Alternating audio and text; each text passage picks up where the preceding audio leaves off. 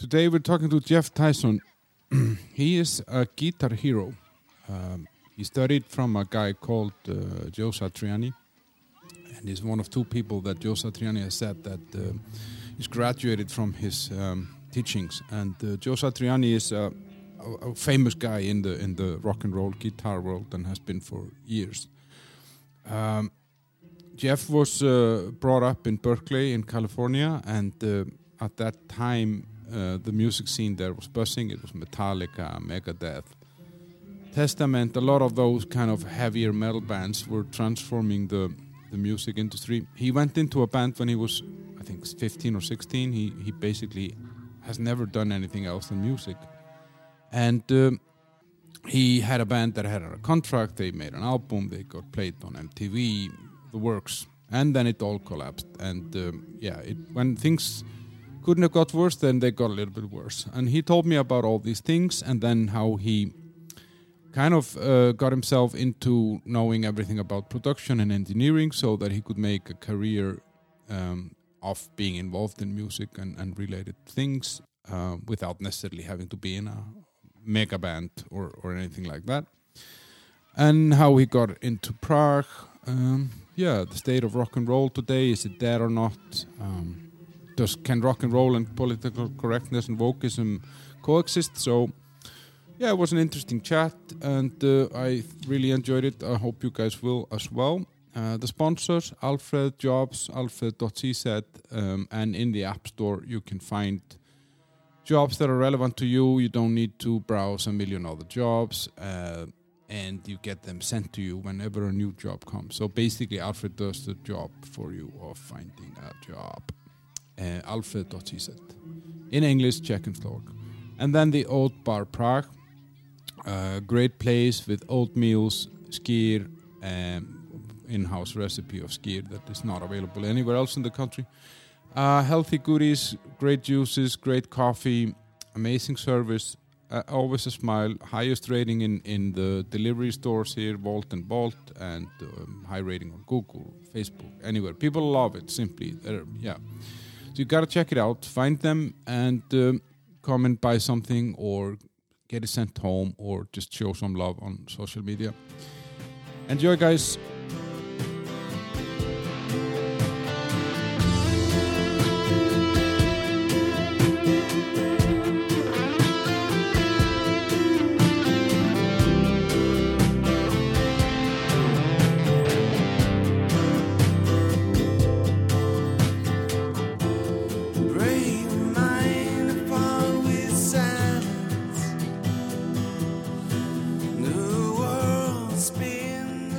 Welcome, Geoff Tyson, to the bunker. How are you? Very well. Thanks for having me. Yeah.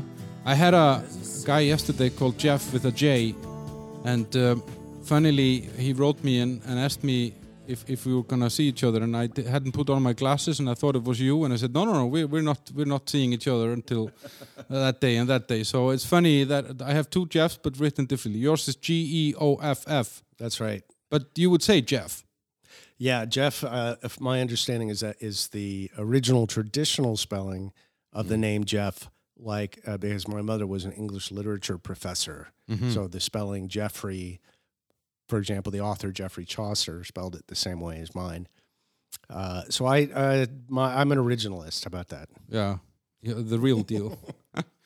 So you're from California. We met here through a mutual friend in Prague. At a party, and I kind of started digging in and found out that you have at least 3 albums on Spotify, and I can find another album on YouTube, older material. And you've kind of been in rock and roll since 80? I actually did my first recording session. It was 1985. Wow! And I've been on tons and tons of records, most of them out of print from, back in the 80s and 90s. But there's a few that have actually, there's a few that have actually stayed in print. And I got one of them now from you. Yes, I hope you enjoy it. The latest one. And, that's the thing about music is sometimes something connects with somebody and that you hold on to it. Other times you you do a recording session for some cash, and then you never hear the song again. Yeah. It just kind of happens. But what are you? Are you a rock star? I don't know. I suppose that's a kind of a mentality but unfortunately that's been kind of warped. For example, when I go out to a club in Prague and I see people who they act like they're rock stars, or act like how they imagine rock stars must act. They're destructive and they're drunk and they mistreat women and they're generally rude, and they think that it's an acceptable kind of a caricature that they can play. But without actually having contributed anything musically to the world. I don't know. Like when I was mixing an album in Hollywood, I guess it was 1990 or 91. And David Bowie was staying in my hotel, and I saw him in the lobby. And he's a little guy, and he had the security guard, I swear, was 3 meters tall and 2 meters wide. He was the biggest dude I've ever seen in my life, with this, wide, generous smile on his face, making eye contact with people in the lobby. So we went up to him and just said, "Fucking hell, David Bowie, big fan. It's nice to meet you." And he was this lovely guy. He sat and spoke with us for a few minutes, and he was kind, and he remembered our names at the end. And we were like, teenage schoolgirls coming out of there, like, "Oh my God, we just met David Bowie." And if you're going to call anybody a rock star, I would say David Bowie's he's a rock star. And he was a lovely guy. He wasn't rude. He wasn't trying to spit on anybody. So I do try to be like that. I try to be a gentleman. I try to be kind. I try to care about other people. I guess it's not really what you would stereotypically call a rock star, but... But you're a musician. Can we settle for that? Yes, absolutely. I am that. Yeah, but and an engineer, and I mean yeah. Well, I mean, to be a musician, unless you're an absolutely brilliant songwriter, where you can make that one-hit wonder that pays the bills for the rest of life. Yeah, if you can entertain the world with an acoustic guitar and your voice, great. But I mean, for the rest of us, you need to have a pretty wide array of skills. You need to be a musical renaissance man or woman. So in my case, I've learned the engineering and production as an extension of my songwriting expression. But yeah, so you're born in San Francisco, right? Berkeley, California, which is right across the bay from San Francisco. Sorry, yeah. Is that an insult to say that someone is from San Francisco? No, not at all. It's the San Francisco Bay Area. So it's not like Oakland versus San Francisco, or there was never any real competition. That's all from the hip hop songs, but I never felt any of that. Okay. So yeah, Berkeley, sorry, and big family. Kind of. My mother was originally from Egypt. She grew up in Cairo and then emigrated to the United States to go to university. Eventually, she got a PhD and started teaching at the University of California, which is where she met my father. Father's only child. My mother has extended family back in Egypt, but I only know a few of them. And so it's a huge family. I'm just not super aware of all of it. But how is it like Egypt? Did you have some traditions that came from that side, or I mean, how did that? Was it visible somehow in your life? Well, my mother used to take me there every summer, starting from when I was 2. So I spent 6 weeks of every year in Cairo with the immediate family, her brothers and sisters and mother. And and that whole, I mean, growing up around that, of course, it's worn off on my personality, on my understanding of music, and generally my perception of patience, as I guess you would say, the Egyptian compared to the Californian attitude is pretty polar opposite. And more relaxed. No, they're a very conservative family, Mm. and how would you say they're very Egyptian. They have, they like to haggle. It's misogynistic. The man talks over the woman, even if the woman is smarter and is correct. And you're not allowed to have these opinions, Mm. even if you're correct. And being a strong-headed California guy, it really had no patience or tolerance for that kind of thing. Mm-hmm. So that was my own little rebellion as a child. Mm. But you told me once we were talking that there was some story about that family on your mother's side, like around World War II or something, right? Yeah, my great-grandfather was a duke on the court of the last Egyptian pharaoh, who was King Farouk. Uh-huh. And he was deposed and then replaced by the first democratically elected president, which was President Abdel Nasser. Mm. My grandfather was a senator working with Abdel Nasser. Now, my understanding is, and I'm actually still kind of learning about this family, but my understanding is that Abdel Nasser was a socialist, and that when the royalty fell, the royal family was allied with England in a sort of a kind of a pseudo-colonial way. And when that fell and it became a socialist thing, like the British didn't like that. No, they felt he stabbed them in the back. Yeah. And the public in general was against the royalty. And my understanding is that when all of this was transitioning, my grandfather found out that the government was going to seize a lot of their land. They were very, very wealthy. They had houses all over Cairo. They had land and farms and things like that. And so he said, rather than having the government take it and redistribute it, he went to the peasants that were actually working on the land and said, I'm giving this to you. Mm-hmm. So he kept one or two properties for himself and his family, gave everything else away. And so even now, like when we would go travel, through the desert or the farmlands, and people would know the family name because that was where their family got their start. Uh-huh. But finding the history of that family has been a bit elusive, and I'm still kind of doing that research. But did it? So your mom is born in Egypt, but comes to study in California, and then, I mean, how is it like? I don't know.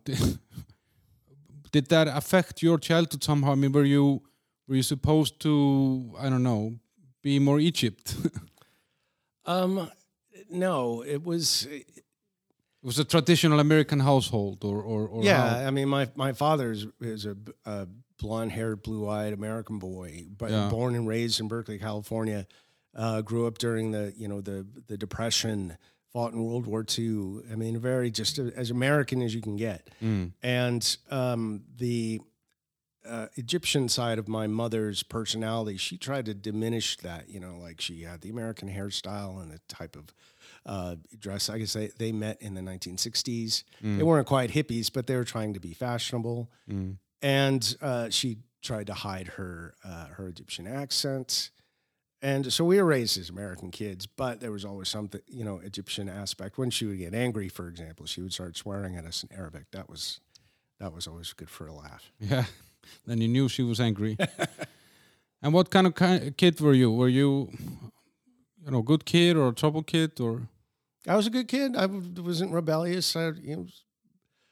My parents are very reasonable. They didn't have any, just let me be a kid, and as long as I didn't burn the house down, everything was pretty much good. And so I never really had any big rebellious instances. And you started learning instruments, right? Yeah, when I guess I was 3 years old, because my mother's family is very musical. Everybody plays piano, classically trained, and my mother said, okay, well, now it's your turn. So I was dragged once a week to Mrs. Kellogg, who was this lovely woman who had the patience to teach 3-year-olds, and started in on classical piano. And it was, when I was a little kid, I was a bit cross-eyed, and it was very difficult for me to read music. But I found it was very easy for me to remember it. If I heard it played, then I could just remember it and then emulate it that way. And even though we were learning sight reading, I never actually learned how to do that. And I fooled everybody for like 9 years. Whoa. I just would have to have, it played to me. And, you know, most of the classical melodies are, you know, quite popular and you can recognize them. And so it wasn't really difficult for me to remember them. But then it was just, okay, left hand does that, whatever. And then just stare at the paper blankly and just so they wouldn't yell at me. That was basically my piano lessons. But you said dragged. She dragged you.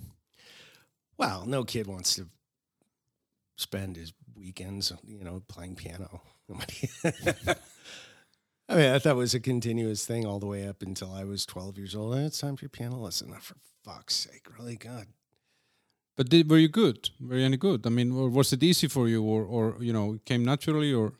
I think I did what was required of me. But later, as I got older, it was specifically classical piano, and which, you know, in the times of disco, and the piano teacher said, well, we're going to do something a little different this time, and would try to get me to learn some Diana Ross song or something. And I would just do what was necessary, but it never really, you know, held my interest passionately. Just kind of just try to get it over with and, you know, jumping through the hoops. Yeah. But do you then eventually you pick up the guitar? How did that come around? I was about 12 or 13 and started getting exposed to rock and pop music. And I think it was AC/DC and Van Halen. And somehow I don't remember how I got hold of these albums. And I was listening, it was the first Van Halen album. And, you know, grooving on it just because of the energy and the tones. The second track on that album is called Eruption, and it's just an open guitar solo. Yeah. And was listening to that thinking like, wow, the keyboardist in this band is amazing. How is this even possible? And I was looking at the album cover, looking for the credits, like, I wonder who plays keyboards on this. And there is no keyboardist in this band. And it was at that time I realized that that's a fucking guitar. Holy shit. And that's when I knew. I said, okay, there's no more piano for me. And I have a half-brother on my father's side called me and said, Jeffrey, if you quit piano, you're going to regret it forever, and music is a skill that, you know, you can... They applied the pressure on you. Blah, blah, blah, blah. And I said, yeah, I'm going to start playing guitar, and that was about that. There was nothing that was going to stop me at that point. Yeah. I said, oh, okay, I'll continue piano just because I got a nice phone call one afternoon. No, I don't think so. And your first guitar, there's a story around that one. You know, you bought it, or your father? No, you bought it yourself, right? No, I was 13, so my dad got it for me. I told him I wanted to play guitar, and he said okay, and he took me to the classical guitar shop that was in town, and the salesman tried to sell us one of these beautiful nylon string classical guitars, and I was like, no, this is not Eddie Van Halen. Yeah, that's not direction I was going. And my father, I mean, he didn't know it. He was saying, well, it seems like, you know, you should learn the traditional skills first and then graduate over to blah, blah, blah, blah, blah. And no, let's just get this right the first time. So I dragged him to Guitar Center, which is a big, massive music store in San Francisco. And it was a Gibson ES335 solid body, which is a very unusual guitar. But it was a great guitar. It played well, and it was cute. And I was obsessed with this thing. I never put it down. And I got good really quickly. So he was like, okay, fuck it. He likes the thing. I guess let's continue in that way. And how much did you pay for it? I believe it was $265. But you bumped into that guitar later, right? Yeah, and I guess it was in 1998 or something. That's like 15 years on, 17 years on, right? Yeah, because I had sold the guitar. I moved on to a different style of instrument, and I ended up selling this. And who knows the story of how it ended up back at a different Guitar Center used. But by this time, it was considered a classic instrument because they're very rare. And I saw it. I recognized there was a piece broken out of it that I had done. I don't remember if I dropped it or whatever. I said, "That's my guitar. That's my old guitar." And they were asking ridiculous money for it. And I told the salesman, "Hey, this is..." He didn't care. And then, but you went on to have guitar lessons, right? Yeah, I had the parents thinking, well, he has to learn the traditional stuff first. So I got sent to a jazz teacher. I can't remember his name, but it was being stuck in this little cubicle with this chain smoking, just a nasty, bitter man. And he didn't want to be there. He certainly didn't want to be teaching some 13-year-old kid. And I wanted to learn how to play Black Sabbath, right? And he's like, "No, you're going to learn jazz first." And looking back at the first lessons that he gave me, I'm pretty sure he was trying to scare me off. He was trying to piss me off. He gave me a really complicated circle of fifths jazz chord progression without ever telling me, for example, where on the guitar neck is B. So he's like, "Okay, it's circle of fifths. You're going to go through the B, E, A, D, G, C, and so on and so forth. Then you cycle around, you go up an octave. Here's your lesson. Go fuck yourself. Light the cigarette." And I took it home and sat with the piano and said, "Okay, well, there's B. It's on this fret." And these actually really complicated chords. This is my first lesson. And sat there and fucking fingered these fucking chords out without any concept of how this was certainly not suitable in any way for a beginner. And came back, and I had scribbled notes in pencil all over the paper that he given me, and he saw that, and he's like, "You erased all my notes. This is cheating. You don't cheat in jazz." And but I played through the thing, and he sat there chain smoking and soloing over this progression. And he said something stupid and then sent me on my way. The next lesson was more the same. And I said something like, "I'd really like to learn some rock and roll techniques. You could show me some of that also." "Nah, this is for jazz. You're here to learn jazz." So I never went back to him. Ended up with lessons with this guy, local guitar player in Berkeley named Robbie Dunbar, who had a quite popular band at the time. And he's a great guy, good player. But I, at that point, had kind of discovered, because I have big hands, and I discovered how to use them and started getting really, really good. By the time I'd been playing for 6 months or something, he said, "I don't think I can teach you anymore. But there's this guy in town. His name is Joe Satriani, and he teaches all the really great guitar players. He's fantastic. If you can get in, I highly recommended it." So I looked the guy up. He called me back and said, "Yeah, I got a spot. Let's try it out." And I went in there, and holy shit, this guy was good. I said, "Okay, I'm going to have to stick with this guy. He can teach me stuff." And he wasn't very old himself, right? I mean, he must have been just a few years older than you. Yeah, well, let's see. This was 1983. I actually don't really even know how old he is, to tell you the truth.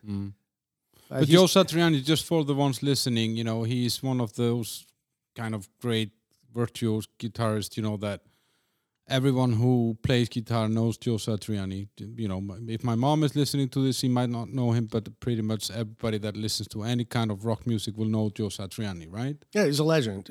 Absolutely. And he sells out concerts all over the world. But back then, when you were with him, he was just the guy that taught guitar at the corner store. he had that same horrible little cubicle. He didn't chain smoke, thank God. And no jazz.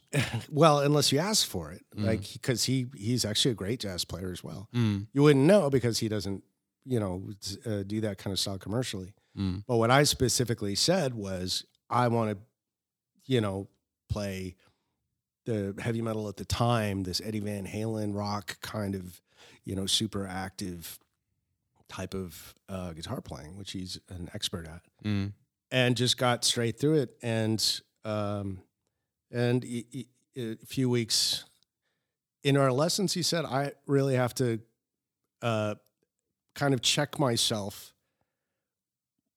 when I realize that you've only been playing for 6 months. I can't fathom that that's true because, I have to ignore that because you're way better than most people who've been playing for 6 months. And that's kind of how our relationship continued. He ended up booking my lesson at the end of each day so that if it went long, and they frequently went 2 or 3 hours long, even though it was really supposed to just be an hour. And, we would just jamming. Yeah. We would explore a concept, and then it would, he would invite other guitar players, other of his students in. And then we would talk about, philosophical stuff about fashion and about guitar tones. And so he really became I was just a sponge, and he was just a mentor to me. He later said, so I saw somewhere that he considers 2 guitar players to have kind of graduated from him, which is, one of them is you, and the other one is Steve Vai, which is another big name in the guitar business. Yeah, I mean, the at the point where you were able to teach yourself, I'm guessing, or at least you can say that a student is going off in an artistic direction, and you don't need to catch up with him because he's doing okay. I mean, obviously, he didn't teach me absolutely everything he knows, but I mean that there was a certain point where I knew what my style was going to be, and then because you go off to an individual direction, I guess. Yeah, exactly. Everybody does. Yeah. And you, like, at this time, I mean, like, we're talking about this 80 to 83, 4, 5. I mean, this area, like the so-called Bay Area in California, and then basically more or less all of California was kind of the, how do you say, like it was the home ground of everything that was happening in rock music and then in metal. So I guess, I mean, what bands were coming up around this time, and were you influenced by that? Like, I know Metallica was there and all the bands like that. Yeah, there was. I mean, just in my high school, it was Alex Skolnick from Testament, Larry Lalonde from Primus, Kevin Cadigan is a Third Eye Blind. A few years older than me was Phil Kettner from Exodus. I'm not sure. I think Kirk Hammett went to the high school in another city, but he was in the same scene. And then we had a lot of the hip hop guys, Digital Underground, tons of jazz guys. There was Josh Shedroff, who I think his professional name is Joshua Redman. Fantastic musician. And then a lot of the Tim Armstrong from Rancid and Operation Ivy. He was one grade below me. And so it was everywhere. But why? Why in this area? What was there any?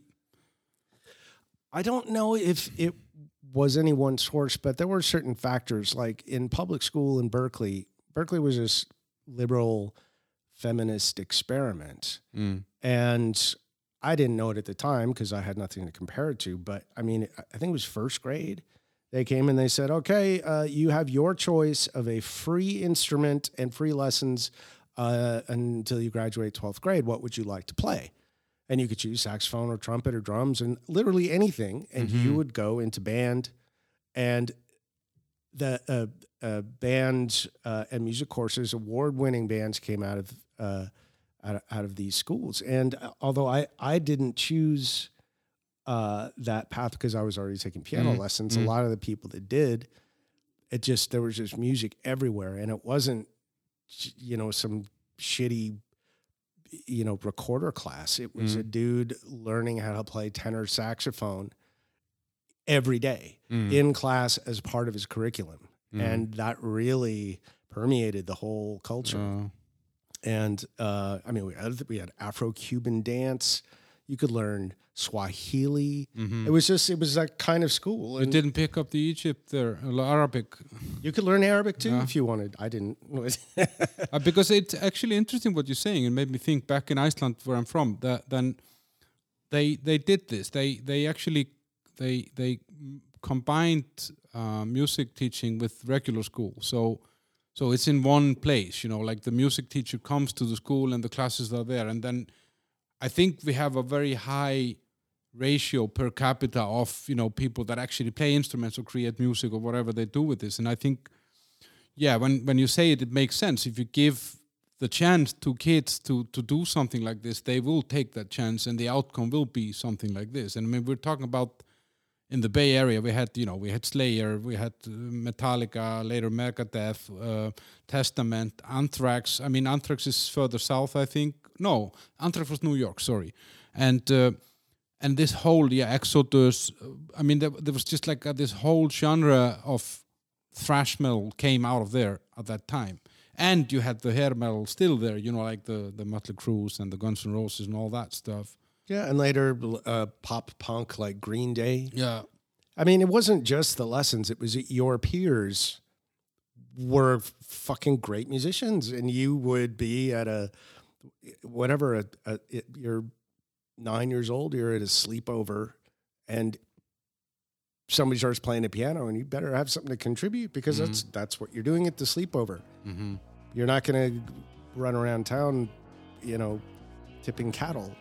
It was just it was just everywhere.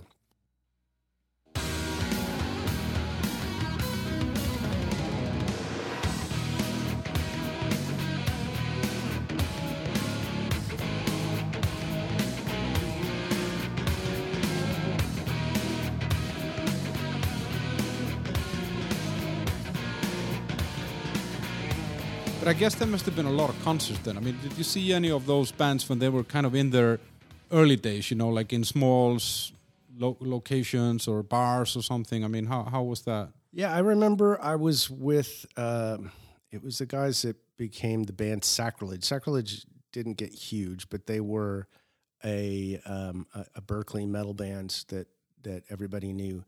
And a guitar player handed me this tape of this band called Metallica and said, "You got to check this out." It was their first release, which was on cassette.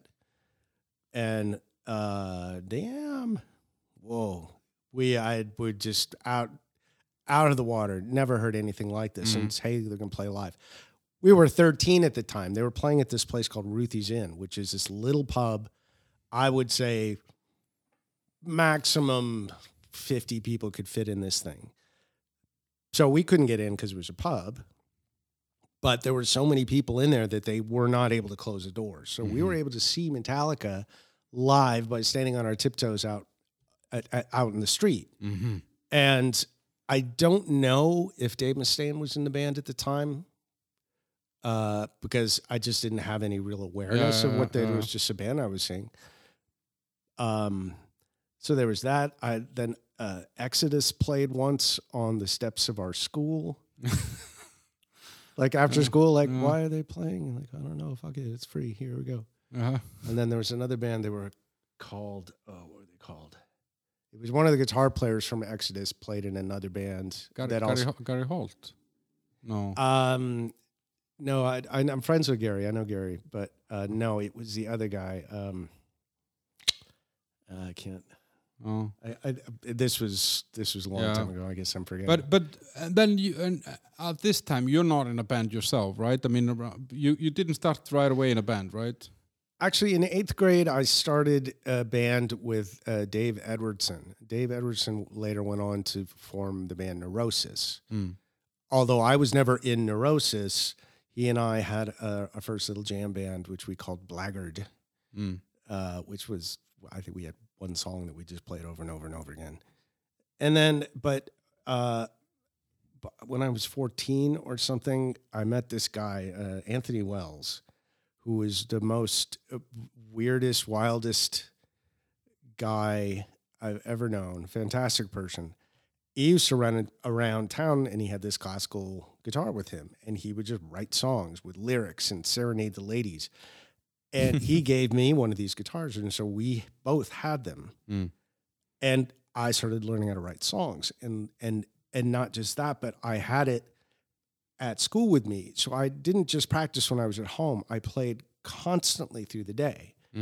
And all of my teachers said, okay, well, just don't play while the lecture's going, but otherwise it's totally fine.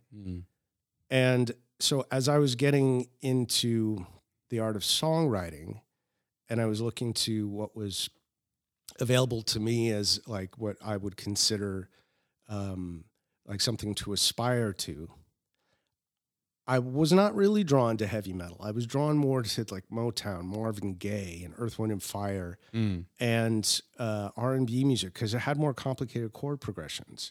It had more interesting rhythmic changes, and it had a more interesting bed for vocal melodies. And so ended up having a collection of songs that, without really having a band to express something like that, or even really having the knowledge of how to arrange something, decided that the best course of action was to go to a recording studio and track it with drum machines and learn how to make records. I started with just a cassette 4-track, and I had a little drum machine, and I would just sit and just experiment and try to get something that didn't sound terrible. And eventually, by the time I was 15, we ended up booking a recording studio in a city called Palo Alto, which is south of San Francisco. And as a 15-year-old, walked into this recording studio for the first time and met the guy that would later be the drummer for the band T-Ride that I played in. This is the famous producer now, Eric Valentine, who you may know his name. He produced Smash Mouth and Third Eye Blind. He did one Satriani album, Queens of the Stone Age. So he's his name is etched in history now. I met him when I was 15. He was a 16-year-old kid operating a recording studio in the garage of the converted garage of his bandmates' parents. And I was fascinated with their whole scenario and ended up working there at the studio. They asked me to play in the band. We traded, my skills for, he was kind of a mentor for me as a recording engineer and producer as well, and ended up playing with those guys for, the next 8 years or so. But your first live performance, though, was with Joe Satriani, right? Yeah, that was actually also interesting story. So this is after I had stopped taking lessons with him. I was in a band with Eric Valentine and the singer Dan Arley. The band was called T-Ride. T-Ride, we did a 4-song demo, which we produced ourselves, and which was really, really extraordinary. And then signed with a company called Bill Graham Management. And Bill Graham also managed Satriani. So we all kind of knew each other, and everybody was, working together in that way. There was, because this band had been designed in the recording studio, and because it was experimental music, we didn't really have opportunities to take it to the stage yet. Yeah. And I got a call one day from Satriani's manager, and he said, Joe's equipment truck was stolen last night, and, because Satriani's band at the time was a trio, it was guitar, bass, and drums, but there were other things in the arrangement, like other guitar parts or synthesizer parts or something that were triggered by a sampler. So the drummer would hit a bar, and then a sampled guitar phrase would play. Well, that sampler was gone. So they needed somebody to come in and play those parts. Can you do it? Okay, where's the concert? It's at the Cow Palace, opening for Steve Miller Band. 15,000 people. I was not going to say no, but I was terrified. So I rode my motorcycle out there. And the thing is, I was aware of Satriani's music. Of course, I'd listened to it, but I didn't know how to play any of it. Is that stuff from Surfing the Alien then, or? Yeah, and Not of This Earth. Both great albums. Yeah, and I ended up, I think it was maybe 5 songs or something, and he said basically you're going to play the clean guitar. But Satriani had such a high opinion of me that it wasn't like a guitar lesson. He just basically said, okay, it goes like this, dun, dun, dun, dun, then it's down to major third, dun, dun, dun, dun, dun, dun, dun, dun, and then you pause 8 and then repeat. Okay, got it. Okay, next song. And there was no playthrough. There was no practice. And and I was just in my head thinking, oh God, please don't fuck this up. And so Satriani was opening for Steve Miller.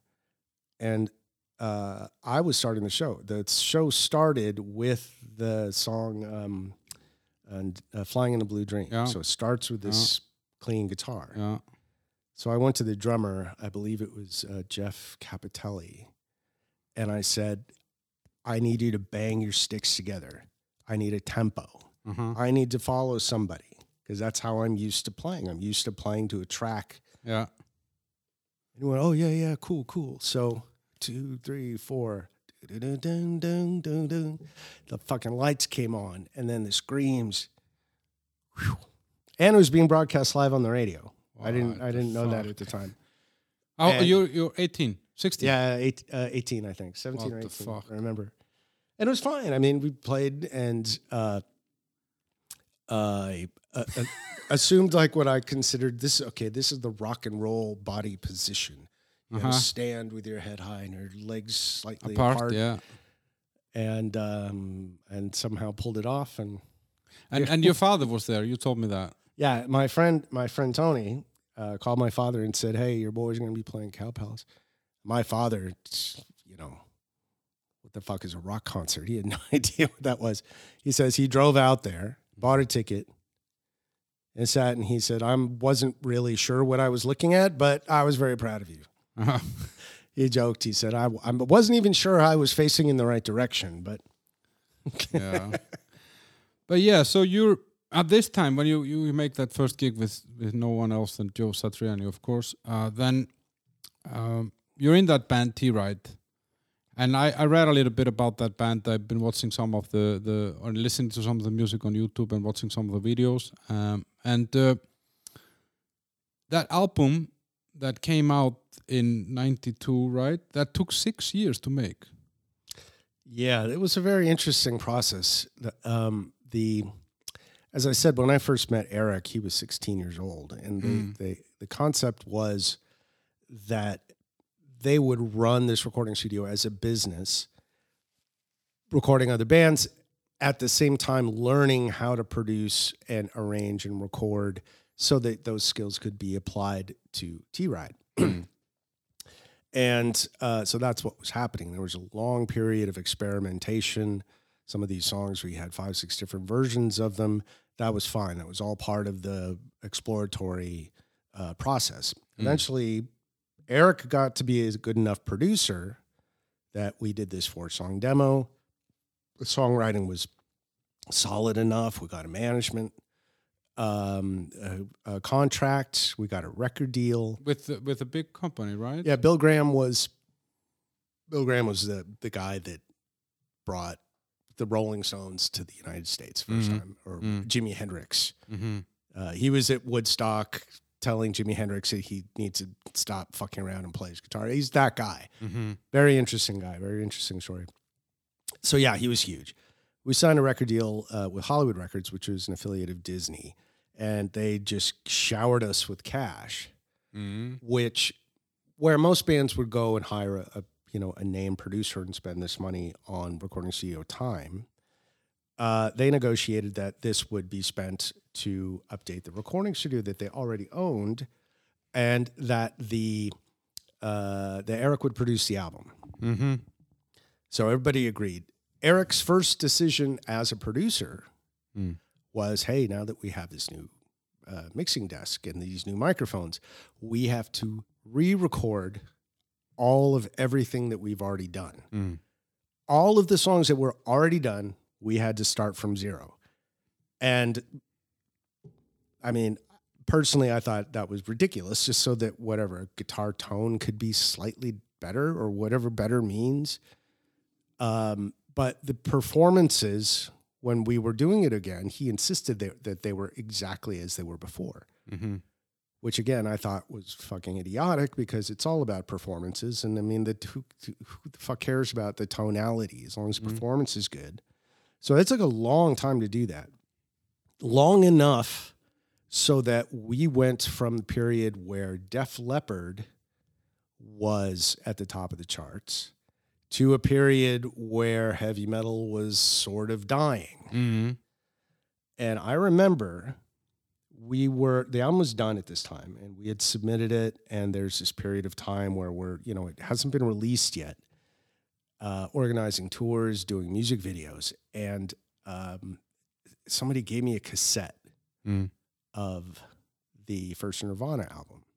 The second one, actually. The second one, yeah. And it smells like tea. Yes, exactly. Right. And that song... never mind, sorry. Yeah. But that song smells like Teen Spirit. I was walking through Golden Gate Park in San Francisco, and that came on. I was listening on my Walkman and went, oh, shit. There was something very special about this. And it was this intangible thing. But when you hear something and it's special. And my first thought was, fuck, this really changes everything. This guy, he can't even play the fucking guitar, and I don't care. I love this. This guy's amazing. Oh my God. I took it to them, to Eric and Dan, to T-Ride, and I said, guys, you have to hear this. And they dismiss it. This is shitty. It's a shitty recording. He can't sing, whatever.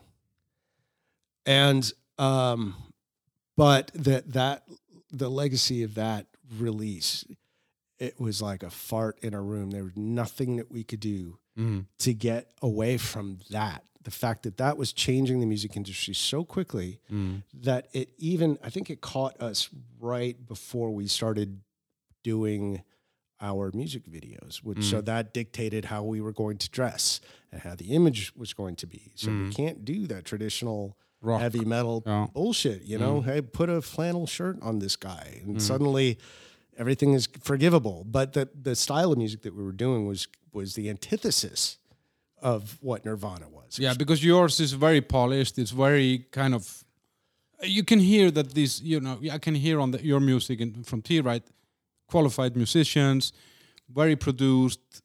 And then you have Kurt Cobain standing out there, hasn't washed his hair for a month, and a sweater from his grandma, and he's getting everyone crazy. And it's so obvious that anybody can see it. And that we had spent so much like microscopic focus on things like, the guitar, bass, and drums on this one drum fill have to match and syncopate in such a way, even though it only lasts for about a second and a half, we spend 3 or 4 days getting that one right. Drum fill tight. And it would pass like this. And, for what it is, it's done really, really well. But it just could not have been a more perfect time for this to not be that. The reviews on the band, when the album came out, people were saying, okay, yeah, this is the new style of metal. People like this music. At least the critics, they did. Maybe the public was going off in a different direction. But it makes me wonder. So you spent 6 years on this album, and then you kind of get caught in the I don't know, the whirlwind of Nirvana and grunge, which, had a huge impact on not just your band, but everything that was going on at that time. What if that album would have come out 3 years earlier? Yours, that is. Yeah. Well, this is all about managing your business strategy and your expectations. So, for example, the business strategy of the release of this album was to treat it like any band that you assumed would be a big hit. So the strategy was similar to if they were releasing Janet Jackson or the Eurythmics. And that the kind of money that goes into doing promotion and touring and radio plugging was commensurate with something that they assumed would be a massive hit. They were betting on you. Yes, absolutely.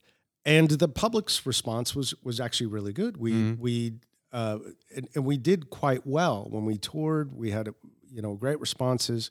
We toured for almost a year straight. I mean, it was a really fantastic thing. But then when we came back to comparing the amount of effort and money to what was actually realistic, we discovered that the band should have gone with a more of an indie kind of a strategy, an indie budget, that we got the most action when we were on tour. We didn't get on radio charts. We didn't get on the Billboard Top 100 because we just didn't have songs like that. And that should have been obvious to everybody involved. But again, we were coming from this mentality of like Def Leppard and heavy metal is king and we're better than those guys. And now, because of 6 years later, we have better guitar tones. But do you think like,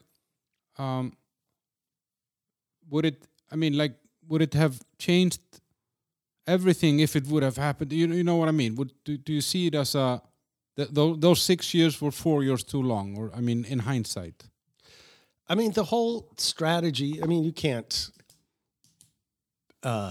everything was working according to their plan. They just had the wrong plan. But they didn't know that. They didn't realize that until after the album was released and after the first tour was over. So that's probably a year and a half or more after the album was released when we started into the second album and then started reassessing the business strategy and where money was going to get spent and who we were going to work with. And at the same time, they were reshuffling people at the record company who also had that exact same perspective. So when we started into the second album, because we had a second album in our contract, it was the A&R guy who signed Alice in Chains.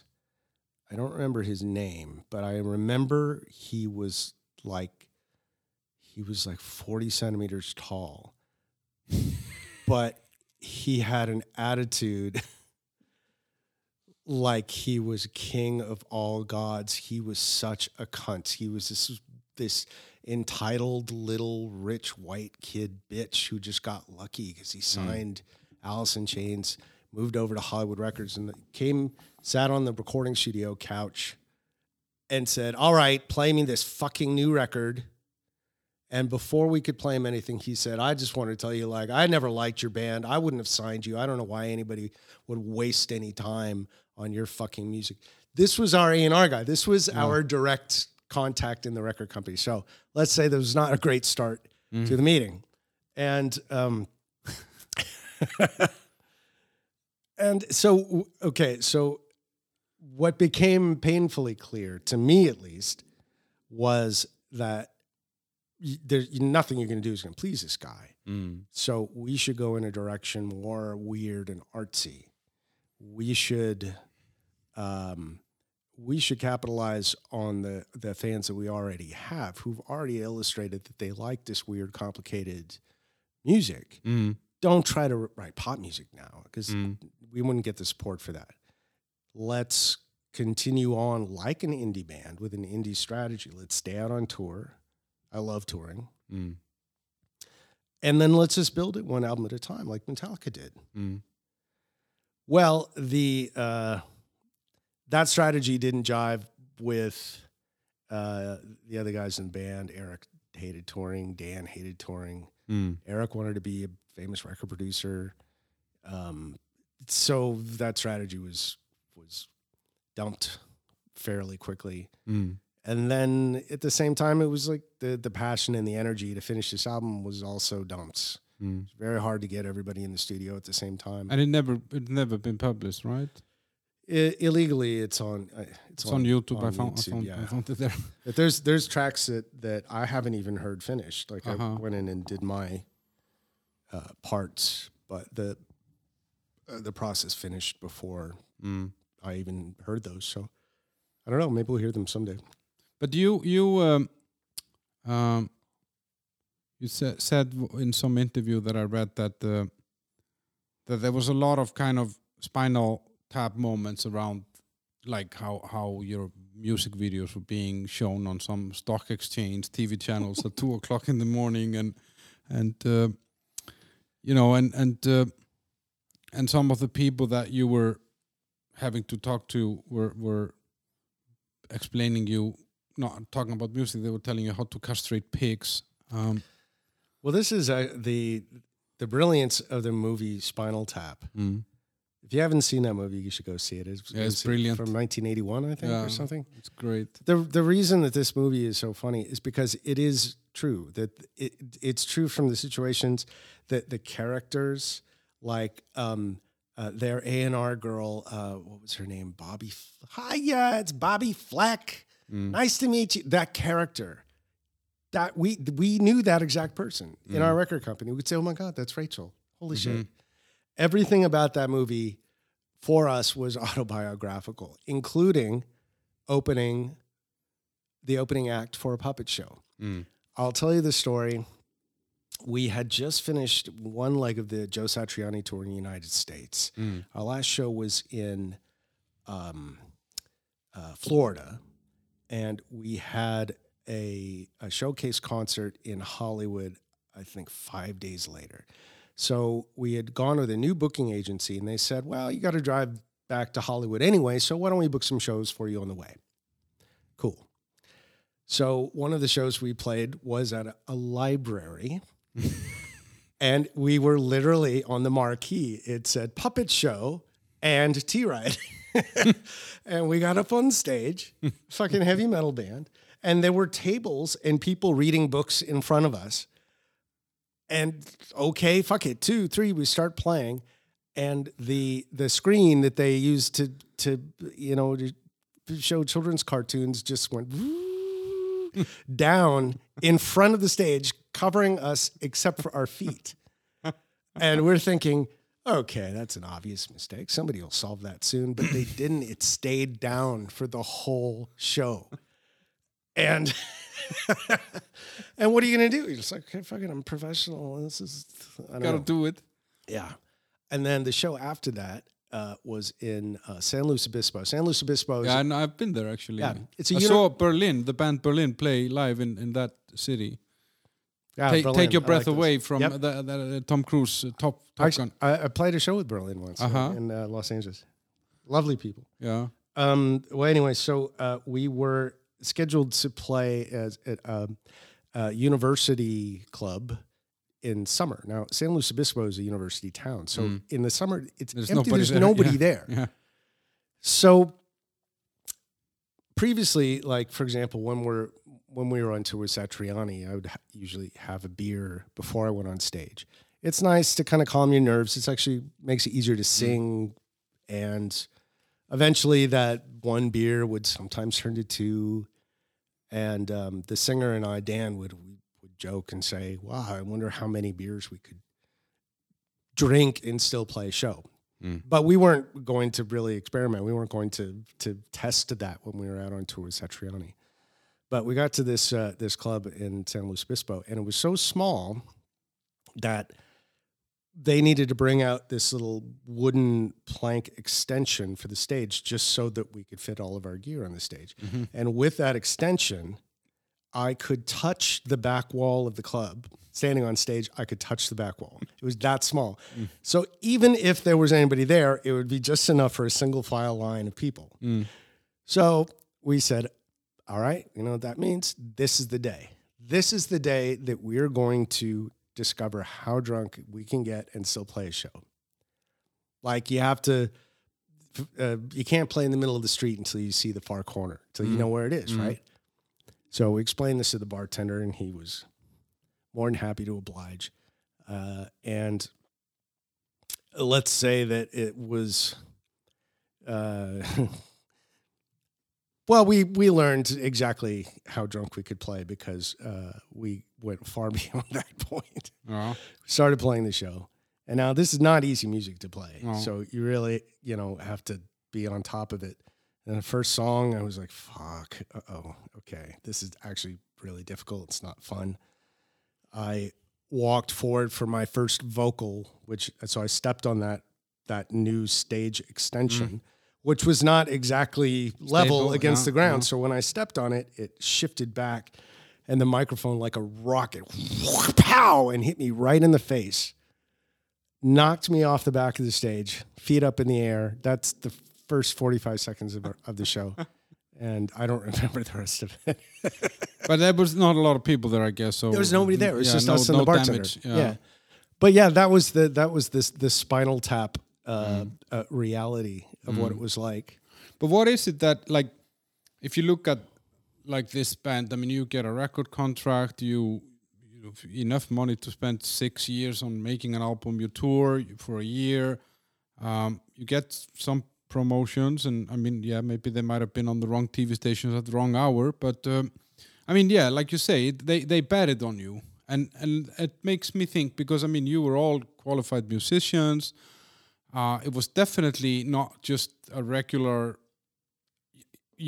When I listened to that music, I would okay, I have no fucking clue who these guys copied, if they copied anyone. It was original, it was yours, and I'm thinking, okay, so why didn't it become big? I mean, like, apart from, or maybe it's more like a generic question. You know, what sets us apart? A band that becomes successful and a band that doesn't, but the music-wise, they might be both great. You know, is there anything when you look back, or if you look at the industry in general, and you can say, okay, so yeah, this is why this worked and this is why this failed? It's an interesting question, and it's a deep question, because a lot of the how would you say, like, the mistake or the folly of the music industry is to try to quantify art in a way that you can sell it. And in that way, you have to treat it like it's any other product, like breakfast cereal. Okay, well, who is it for? Yeah. What is the brand? How do we squeeze this artistic product into the mold that we already know how to sell as a business?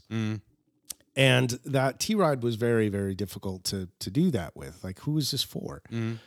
And at the same time, it was, you know, the audience was it was impossible to quantify. We couldn't say, well, okay, it's specifically for this demographic, this kind of this aged male that lives in this region. We found that we had fans from all over the world, and they were all different, and it was incredibly difficult to quantify. And so I think that the music that really transcends all that, the music that really sticks in the human psyche, is the music that is successful despite their best efforts. Like, they throw it out into the world and they try to market it. Basically, the song is so good that they were incapable of fucking it up. You can't say that, for example, the law of supply and demand does not work with music. No. But they will treat it that way. They will have, their business strategies will do that. So, okay, you're not going to sell more records this way, but as long as you don't fuck it up, then great. Yeah, exactly. It's kind of protecting the current situation is a low risk approach. So, and it's interesting when you say this, that they're actually trying to take something that is very, how do you say, diverse or different, and they're trying to wrap it into something and sell it to a target group. Yeah, and you'll have a song that goes viral that just breaks out of nowhere, and everybody, it defies all of the rules, all of the current trends and the assumed knowledge that, when in reality people don't really care about that. It's like either like the song or they don't. No. Like, you know that song by CeeLo, "Fuck You." Like, that would never ever pass the filters, record company filter. They say you can't say "fuck you." People don't like that. Like, well, apparently they do. Apparently it was a huge fucking hit, despite your best efforts to fucking ruin it. Now, take something like, I don't know, like Warrant or Poison. Yeah, great bands. Yeah, the songs that they had, that they wrote, that were hits, it could have been just a kid with an acoustic guitar singing that exact song, and it would have been just as big as a hit. Yeah. Because it's a well-written song. Yeah. They had to package it with the lipstick and the spandex leopard print pants and the big hair and the fucking pyrotechnic show, because that was considered to be proper branding at the time. But totally unnecessary, and may have actually hindered them later on in their careers.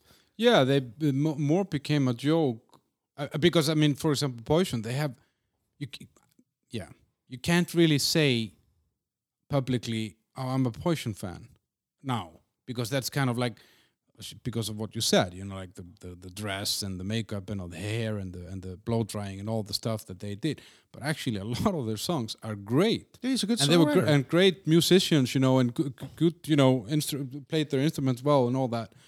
But the image that was created around it kind of became so silly that nobody would want to admit that this kid is theirs, you know, like it's Exactly. And at the same time, later on, when they just wanted to tour as a band, there's just a dude, he's wearing blue jeans, and you go, that's the dude from Poison. Oh, he's such a poser. He's trying to follow the fashion. He's following trends because he, like, the dude can't win now.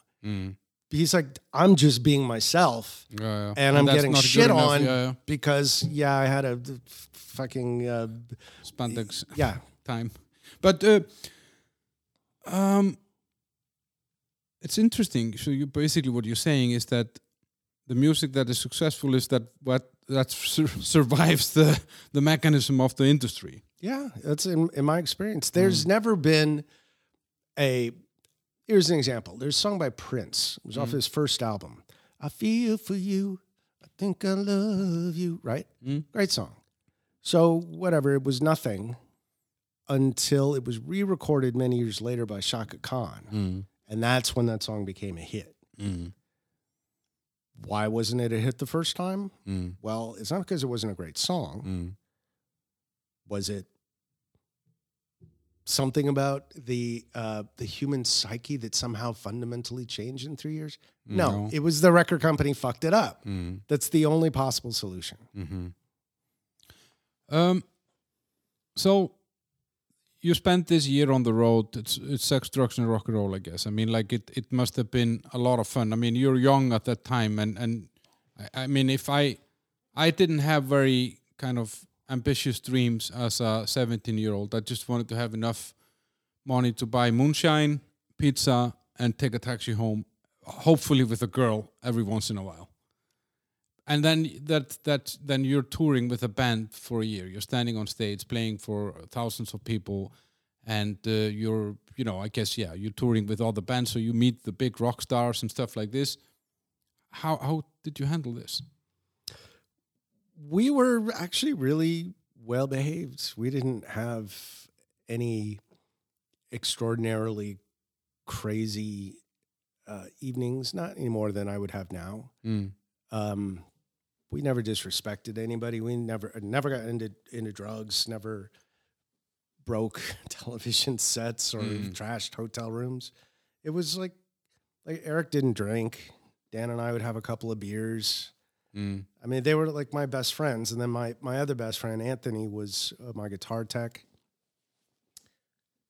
Had great respect for the people in the management and the crew. And so, our days were like play the set, have a couple beers, meet some people, go back, go to sleep, and then drive. No party.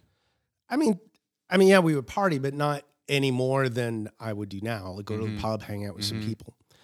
And there's quite a few people that I met on those tours that I'm still friends with. And, not like these stories that I'm hearing about Marilyn Manson duct taping women to the ceiling, and it just wasn't part of our thing. It just never even really occurred to us. There was one band that we were opening for. They were called Asphalt Ballet. Also a good band. And there was one night that we were in their hotel room, and the drummer thought he was going to follow through with these rock star stereotypes and broke the window out of the hotel and tore the TV, which was bolted down to the dresser. He tore it off the dresser and threw it out the window and just tore up the whole hotel room. And we were just sitting there trying to figure out, like, at what point does this get fun? This is ridiculous.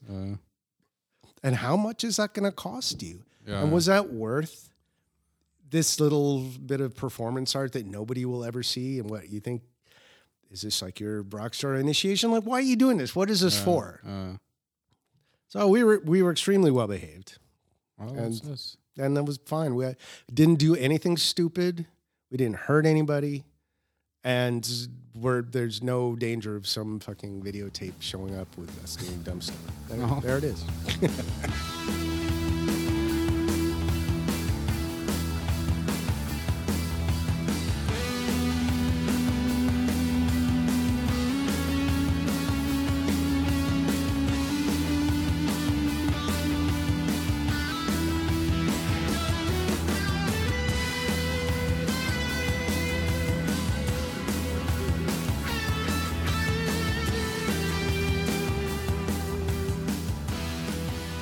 There's a lot of you as a musician and your band invested in a project like this, and I guess anyone that has a chance of doing this, working in a professional studio, having a budget, having money, going on tour, kind of getting the smell of this. It must be a little bit, how to say, demotivating to. I think that doesn't even captivate it somehow. I mean, it must have been kind of a crash in a way that it ends, that it's not going to continue. Yeah, well, I mean, investing everything from the age of 15 years old to this one project, you play into it and you assume that you're going to be successful. That's because you can't really have any other mindset. Yeah, and so that means no university, no actual job skills. And in a worst case scenario, you think, well, at least I have connections in the music industry. At least I have, some notoriety. But then in that worst case scenario, nobody ever thought that your musical style would die like disco did. And it was actually really kind of intense, at the end of the us trying to record the second album, and then the record company calling and saying, no thanks. There was some effort to kind of hold on to it and find a different incarnation of it that could work. But then there were arguments in the band, and which didn't really involve. A little bit of water for Geoff here. Just a brief moment. Didn't really involve me specifically. The other guys were doing the business. But I came to this point where I realized, oh, shit. I mean, how am I going to support myself? Which was actually really terrifying. Because, I mean, it's not like you're going to get unemployment insurance from being in a metal band. Yeah, it's a completely speculative entrepreneurial business kind of thing. And if the money's out, then you're out. So what the fuck are you going to do? So while all of this was happening, I said, okay, well, I've learned enough about the art and the business that it would make sense for me to start a recording studio, writing songs, producing other artists, and built a little recording studio in my tiny room in San Francisco. I shared a flat with, I think it was like 9 people and 7 dogs or something. It was a really, really crazy place, but it was tiny and I could afford it. And I was able, I actually got 2 artists signed to that same management label that I was working with. So we were doing good work. I was broke as fuck, but I was able to get some momentum. I was able to utilize the efforts of the past few years and kind of continue that into the future. But the problem with that was San Francisco. I'm gonna say maybe 1993 or 4 or something. And this was right when the methamphetamine the wave came through San Francisco, which was, I mean, there must be something written about it. I was in the middle of it, but I don't know how other people perceived it. But what I saw was the roommates that I had going down one at a time, becoming these fucking tweakers. And there was one guy in particular who's this British cocksucker named Mark. What was his name? Mark. I'm going to say his name out loud because fuck that guy. If I can remember his name. I remember his little fucking pasty box head. But basically, this little cunt, I mean, he was a construction guy, alcoholic. Meth head. Yeah, meth head. And one day he was, because he did construction, he had like lots of oily rags and paint thinners in the apartment. And he also had a vast candle and long billowy curtain collection, which on a windy San Francisco evening, all of those things combined and ignited, and the apartment literally exploded. And I remember I was asleep. It was about 1 a.m, and I felt the ground rising up underneath, and then the screams and the dogs barking, "Get the fuck out, get the fuck out." And I got out on a cold, misty November evening with one guitar and watched the whole fucking thing burn to the ground. I had no shoes, no socks, no shirt, and a guitar. And Red Cross came, and they were fantastic. I didn't even know they did that kind of thing. But they, tried to help as much as possible. And then the next few days were, just sleepless, trying to get whatever was left of my recording studio gear out.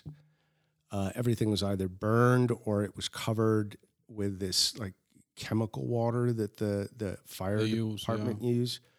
Half of it was melted, and I didn't have anywhere to go. My father lent me his car, and I was able to store it in a garage somewhere, and then I was homeless. And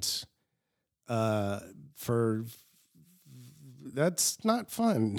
No, it's just pretty, but Geoff, what you're describing is a pretty steep hill to roll down. Like you're kind of on stage playing for, people and in a band, and then, your whole shit burns down and you're homeless. Yeah, and the way that people I knew responded to that was really incredible. The guys in T-Ride, their attitude was, "Ooh, well, fuck him. That's what he gets for living in San Francisco," because they hated that city for some reason. I don't know why. My father, who was a wonderful guy, said, "Hey, I can help you a little bit, but this is life. You can't move back in with me." And I didn't want to. I wanted to move on my own. I didn't have any relationship with my mother at that time. And so I had this task of not only, fucking support myself, but also get all of the gear working again, and then continue working with these artists that, I had these big business guys that had these expectations. And that was a really fucking trying, I want to say 6 months, but it's all such a blur right now. I was couch surfing. I had some gear at different people's houses, and I'd have soldering irons and just, try to go in and replace whatever was burnt out or broken. And sort of started to get, I was doing odd jobs. I was doing construction. And then there was this one moment, which was one of the most humbling or humiliating moments of my life, where I was just desperate. I was broke. And I said, "You know what? You got to go just swallow your pride and go get a job at a Guitar Center." This is the same Guitar Center that I bought that first guitar. And I walked in there, and as I walked in, there was this big group of people that rushed up to me because I was on the cover of a guitar magazine that month.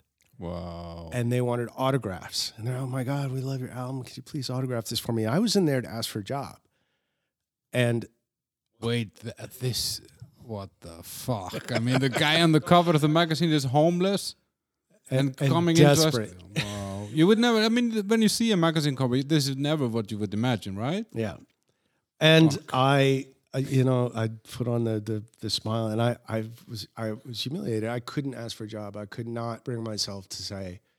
And so I walked out of there, and I don't know, somehow it worked out.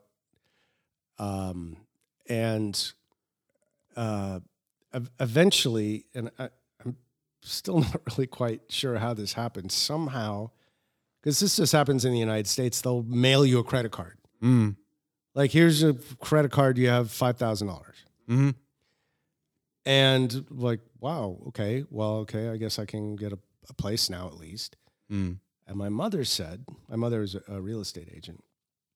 And she said, well, they have these low interest, low down payment loan things right now. Mm. And with this amount of money, you could get another loan to put a down payment on a house and actually buy a house. What do you think? Okay, fuck it. Fucking like make this happen. Mm. So I ended up buying it was a jazz club that had a fire. Mm. And so it was really, really cheap, and it was in a terrible neighborhood. Nobody wanted it. I ended up buying the fucking thing. And I had 1 month to, because what happened is, okay, so I got like a proper bank loan, but then I had a second loan, which was being carried by the old owner. So I had 2 loans plus the credit card loan. And the only way I was going to be able to handle the all of that was by somehow increasing the value of the place enough so that I could refinance, have it reappraised. So I said, okay, first thing I have to do is fix the fire damage. Mm. So I started doing that. But at the same time, I had to fix all the recording studio stuff. And at the same time, I had to work with all the artists that I was working with. And at the same time, had to operate as a business to pay my first fucking mortgage. Mm. So what did I do? Meth. Yeah. How else are you going to stay up? You stay awake. I was like, okay, because like it ruined San Francisco, but no, I can totally handle this shit. Uh-huh. So I would stay up for 48 hours at a time, painting and doing construction, and then recording this guy in the morning, and then working on this guy in the evening, and then I did that for like a month, and I actually fucking did it. Uh-huh. You're saved by meth. Yeah, and it was hard to quit, but oh God, that stuff is evil. But yeah, so you're crushed by meth because of that idiot that you lived with, and then that's the stuff that gets you out of trouble. Yeah, and then, but I mean, it was such a intensely stressful time. Mm. I don't know. I mean, looking back on it now, maybe I would have taken a different path. But when you don't have that many options, even if it's an extreme thing, you can say, "Okay, fuck it. I've already lost everything." Right? Yeah. So I managed to get on my feet and sober, and then ran this place as a business. But I mean, it was in a terrible neighborhood. I was burglarized constantly. Mm. Everything cars stolen, motorcycles stolen, broken in, I think 7 or 8, 9 times, something like that. Mm. Even while I was there were people fucking trying to kick the door in, and just hated it. No social life. And eventually, the artists that I was working with that were signed, there were some personality problems, which happens. And then ended up being just a recording studio owner for many, many years, just living in Oakland, which certainly was not my dream, but it was like, well, fuck it, at least it's a job. Yeah, and you're involved in the industry somehow. I mean, like you've always been, music since you're 3. I mean, like piano, better or worse, but... Yeah, but I mean, making like life choices under duress is always, if you end up in an acceptable place, great. But this was certainly not how I would have planned it. No, but in some way you take like a sidestep on your, let's say, your personal music career. I mean, I know that you've always been playing and composing music and recording music for yourself, but I guess at this time, maybe this was for the best, because when Nirvana came and the whole grunge thing, it's as we mentioned a little bit earlier. I mean, it's a game changer. It's just a lead guitarist like you that is technically gifted and able to play fast and solos and stuff. There was just no demand. Well, I found out yesterday, there was a demand. There was just never an artificially propped up a business around it. So like you would see all of the grunge bands that were being featured in magazines and thinking like, oh, well, that's just what people are buying these days. But people like Satriani and Steve Vai and Testament and Slayer, they weren't suffering. They were no, but some of those bands. I mean, maybe not necessarily those, at least that you mentioned. But I mean, I remember. I think I told you about it, that Ronnie James Dio from Black Sabbath. He made an album trying to be more grunge. Like and you could see this. There was a lot of big bands and big musicians that were trying to kind of chase this direction somehow, and most of them failed miserably. Yeah, I saw a lot of that as well. Running a recording studio, I would have bands coming in all the time. Guys that I knew, like, the guys from Exodus came in with this new band and this new look and this, new vibe and the new lyrical concept and trying to chase that fashion, which always seemed so contrived to me. I never did that. I never tried to chase fashion. But it never really occurred to me. I was always taught that whatever pop music was, with that, it somehow tapped into a vein of popular culture, somehow resonates with the general public. But it doesn't necessarily. It doesn't have, like, what you perceive as pop music is really just an elaborate marketing campaign, but it doesn't mean that people don't still listen and seek out. What I discovered eventually was that heavy metal was alive and well, but without the constraints of big business trying to dictate how they would look and how they would write songs, that they were liberated and that they just said, okay, well, I'm just going to make music that's good for me. And then went along that path, and the people that liked heavy metal still went to the concerts, and the festivals are massive. Yeah, and you see it here in Prague, for example. I mean, the heavy metal scene is huge. I mean, like the black metal, death metal, whatever, it all comes here. Yeah, and it takes something like Brutal Assault, which is a huge metal festival. You would have no idea something like that exists if you just watched. You need to look for it. It's not pushed at you. And so that's what I discovered. Like these people didn't go away. They were no longer on children's television advertisements. It was. Yeah. So. But I'm I don't know. I've been very curious about this because. I do listen to a lot of music podcasts. I read about music, and I've always been fascinated by that industry and all of that. And it's kind of, I mean, I remember this time when Nirvana came and the grunge and all that changed, and I didn't see it because I wasn't part of the business. It was just, oh wow, more great music. And like you said, I remember exactly where I was at a nightclub in Iceland when I heard that song first, Smells Like Teen Spirit. And I went straight to the DJ and said, what is this? Give me that, But what I've realized later on is that this was such a big change. It was like, I just one fucking song or one band, one album just changed the game. And I often thought about it, like, where did that come from? Why did we go from more like a polished guitar solos, glossy clothing and lipsticks and whatever rock and roll was until that day, out of what does this come, you know? I mean, they're out of Seattle. They're all on heroin or whatever the fuck it is that they're doing there. But there is something that must have caused this. And I often thought, is it because the end of the Cold War?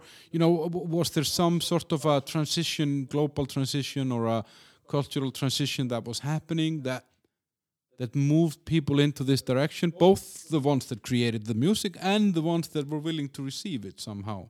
I don't know. I mean, I'm just shooting blanks here somehow. Well, there was there was an honesty and sincerity about Kurt Cobain and the things that he wrote about. But to assume that metal musicians were incapable of that is a mistake. That they were pushed into becoming cliches of themselves. This, you know, high kick, lipstick wearing, fuzzy headed dude was being pushed in that direction by the record company because they're thinking like, oh, well, this is what the kids want. But to assume that that person was incapable of singing a song about something real, about his addictions or about his fears or something, that's ridiculous. Of course he could. But he was never given that opportunity because it wasn't considered marketable. And if he was to deliver a song, hey, this is about, you know, my grandfather's death, they'd say, oh, fuck you. We have this other song. It's called Kiss My Lips. Sing it like that with a pucker and sing it into the, you know what I mean? So you had talented musicians back then, or a ton of talented musicians. But they were never given a chance to go in that direction. Now, in like when I was talking about when I was in high school, when I would sit with these other great musicians and be jamming with them, it was never about, oh, this guy's got something new to offer, so I'm just going to leave. You would say, wow, this guy's, you know, his chord changes are so interesting. I have to learn. How is that going to change how I express my music? And there's no reason to assume that, you know, Kip Winger couldn't have evolved into the as music fashion had changed. I'm sure he's got great stories to tell as a songwriter.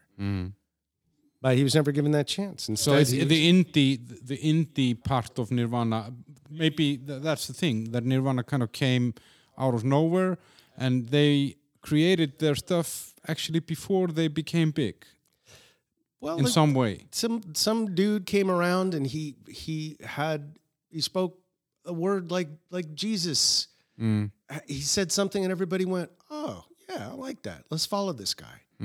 And everybody else before that was speaking propaganda from the emperor. Yeah. And just a replica of what had been said earlier, and the industry wanted you to say. Yeah, but there was the as soon as the industry found value in this simple Kurt Cobain Jesus, then it was ruined in a way. Yeah, they started.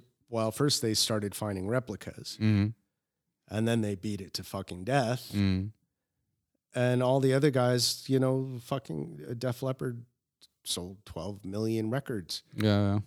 And I saw them here 2 years ago, and they were fucking great. Great band, of course. Yeah, amazing band. But to imagine that you have a band that's 12 million records, and now they can't get their calls answered. I mean, what the fuck kind of industry does that? Yeah. But talking about that, I mean, I know that you've had a music career after all of this, and you kind of went back into music. I mean, you've had more bands and you've toured with musicians like Duran Duran, Queens of the Stone Age, and so on. But if we just talk a little bit about the music industry, because in some way, you know, as an outsider from this, and the state of it today, you know, like the perception that I think a lot of people have is that the internet, YouTube, Spotify, and this digital access, and both on the, let's say, publishing or distribution side, or getting your music out to the listeners, as well as all the tools. I mean, as I told you before we started recording, I mean, I'm a middle-aged idiot that has no technical knowledge, and I'm still able here to set up and record and edit a podcast and upload it and do everything. 20 years ago, this would have been out of the question. Now, the same is with music. You have Pro Tools, you have home studios, you have all the, guitar pedals and all the synthesizers and everything, all the sound effects, all of it is in the computer. I mean, I could probably create an album just with my Mac, nothing else. And so we're kind of, the impression that this gives is that, it's an open field, everybody, it's a fair playing ground, everybody has a chance. Is it like that? It's a deep question. Yeah, I mean, technologically speaking, it's a great time to be a musician. The thing about music industry, let's say in the 60s, 70s, and 80s, is we had gatekeepers. We had people that were quality control. Bill Graham, for example, as I mentioned earlier, was one of these people. Clive Davis, who discovered a lot of the artists that we know today. Quincy Jones. These were talented, intelligent, hardworking businessmen that were able to make great music and then parlay that into a business. But as the decades wore on and the industry became more of a parody of itself, and then they realized that, well, quality isn't really that important. I mean, we can just release 20 bands and maybe one of them will stick, and we don't have to have a great album. We just need one great song and the rest can be filler. And so the business fumbled, and we all suffered because of it. Now that anybody can make an album, and anybody does make an album, and there aren't really that many gatekeepers. At least there aren't gatekeepers for every single genre of music. That what's happened is that these other businesses have popped up that are making money from the musicians.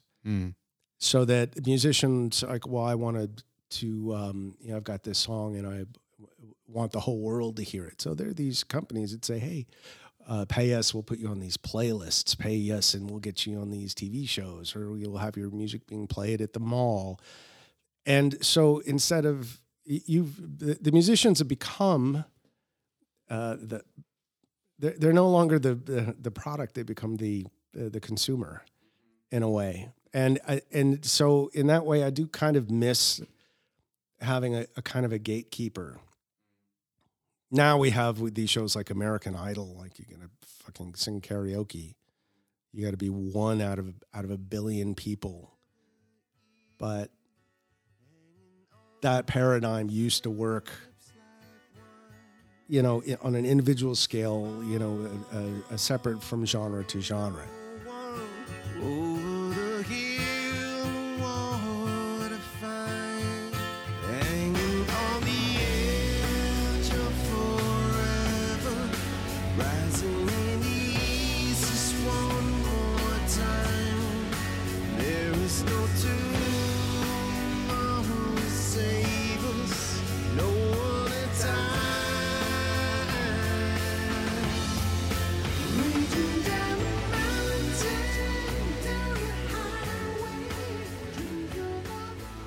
But who is making money today? Because, you don't make money from selling albums anymore. Even if you have 1 million downloads on Spotify or whatever, or 1 million listens, you maybe get a check of $1,000, right? Well, yeah, it's an interesting thing. You're not going to make money from Spotify, but you can make quite a lot of money from selling your stuff. For example, if you have 1 million downloads on Spotify, then you can sell T-shirts. You can sell T-shirts. You can certainly sell concert tickets. If you manage your tour well, if you have a good band and you can tolerate each other for long periods of time, you can make a lot of money on tour. And if you do a proper tour, then you don't have to share that with the record company that's taking close to 90%. That's all yours. So even though you might not get an infusion of cash, you can have a very consistent kind of a lifestyle. Certainly one that pays for itself, and certainly better than, working at the market. But I mean, what started as a guy who had a funny idea for a song and strummed it away on his acoustic guitar, which then got exploited by, business people all the world. Now you're that business guy. You have to write the song, record it yourself. It has to be good enough so that it can be shared worldwide, but you have to manage your own finances. You have to do your own tours, your own art, your own videos. And so every individual has become that media mogul. And what we've discovered is that anything can be good. There's that one video, I forget the name of the band, but the video is just this dude. He's like a security guard, and he's just dancing. Yeah, it's Black Keys. Smoke. No, I don't remember what. Yeah, it's Black Keys song. It's great. He never actually. That video is one of my favorite videos because he never lifts a leg off the ground. He stands. There is no oxygen between his heels or his sole of a shoe and the floor. He stands in the same, but he dances the whole song. I fucking love that song. And it's magnetic. And can you imagine trying to get RCA Records to release that video? Yeah, never. Like, hey, check it out. No, it's really cool. They go, no. Put more lipstick on the guy. Fluff his hair out a little bit. We need more naked girls. Get the naked girls in here. And, this video is going to cost you $250,000 now, which then is going to come out of your income. So Lonely Boy. Yeah, exactly. Great song. Lonely Boy. That's a great song. But yeah, so in some way, everybody has to know everything now. But you would then, in this current environment, nobody would tolerate 6 years of producing an album and pay that cost, right? Well, it's hard to say. I mean, you're the timeline of the creative process isn't really relevant until you release something. But you don't have to release a full album now. Whereas back in the 1990s, you were selling on physical media. You had to put it on a CD or a cassette or something. So it has to be a full album. And you had to fill the space, capacity of that medium. Yeah, exactly. Otherwise, it wasn't considered a long play album, and it was classified differently, which meant that your revenue was different, which is, you could just release a single now. And you know what? If you record it on your iPhone and you do a video of you sitting on the toilet and that's it, if it's good, if it somehow resonates with people, then that's a finished product and that's it. That's done. And that's actually really beautiful. But to find out what that thing is that resonates with people, wow, how do you do that? Yeah, and that's also like you're kind of, it's like emailing to God. You know, there are so many people doing it that you never know if you're going to get through or if you're going to be at the right place at the right time. And I just know from this podcast because I haven't, my girlfriend told me, she's a marketing person, like by nature and branding, and she you have to use the right fonts, and I don't give a shit about this stuff. I just want to record with people that I find interesting, and then I'll put it on the air. If people like it, they will listen. If they don't like it, fuck that. It's their problem. They can listen to something else then. But I have learned it that, okay, if I really want to reach something with this, if I would want this to become something else than just me having a hobby, I would have to put in a lot of work, a lot of hours, and I still don't really have any guarantee. So I'm thinking, okay, would it be better if some agency or a record company took me on their arms and said, okay, we're going to invest this in your image, this in your brand, we're going to wrap you up in... I would wear spandex if they wanted me to, and even a lipstick. And I'm thinking, okay, so is it actually better now than, like you said, there were gatekeepers. There were some people that let people into the kingdom somehow. Like they decided, okay, this is good music, this is good stuff, this is what we need, this is what we want. And they really gave it a chance. Instead of now, I have a feeling there is 1 million people out there doing something half-heartedly, Well, there's also this, whatever your idea of what success is, ask yourself, where did you get that from? Did that come from your idea, like when you were growing up, that you would be a superstar and that you'd have millions of fans and you would tour the world. And is that what success is? Because success, it has changed a lot. Because without a record company, without you having to give up 90% of your revenue and your artistic control to some corporate entity, you can do, first of all, whatever you want. And that if you're able to break even, and I mean, let's think, what are your recording costs? Nothing. What does it cost to tour? Well, it's transportation, musicians, a couple of fucking crew. Very low. So you can break even by, I don't know, like say, like sell 1,000 vinyls. Your entire process has paid for itself, and that means that you can continue. And if all you do is market to those to that little audience that actually likes you, yeah, then you're making a living doing this. And then this is a niche thing. Like for me, I do rock music. And there's certain type of demographic, certain people that are rock music fans that are easy to reach. They go to live concerts, they buy T-shirts. They're a very active crowd, I think. Rock. Very much so. And if they like one song, they'll buy your whole back catalog. They want to know you personally, and they're devoted fans. Yeah. But let's take like another genre, like let's say like electronic music, that let's say you've created a beat that is fantastic and people love it, and you're somehow able to go, I don't know, play festivals or something like that. It's an entirely different business model that I'm not even really aware of. I'm not sure how it works. But for somebody that does that kind of thing, for you to discover that process and then become an entrepreneur and have a handle on that it's not this insurmountable thing. It's entirely possible. And that you can, at that point, say that your success is not based off of some gatekeeper, but it's based off of your talent and your ability to do the business properly. And that means you're empowered. And for the first fucking time, you're working for yourself. Life, yeah. You're in charge. You're not being exploited. Yeah. And maybe you're not going to be working with Madonna next week, but you're not working at the petrol station, you know? And I mean, and that's what you've done. I mean, since this, I mean, I know you had, you were in this band with that woman. What was the name of that band again? Sorry. Snake River Conspiracy. Yeah, Snake River Conspiracy. And you toured with another band, this Monster. Yeah, we did a lot of tours. We were out with Monster Magnet, Queens of the Stone Age. Duran. That was a different band. That was the band Stimulator. We were out with Filter, Farouk Assault. So this was like the year 2000, 2002 or 2003 or something.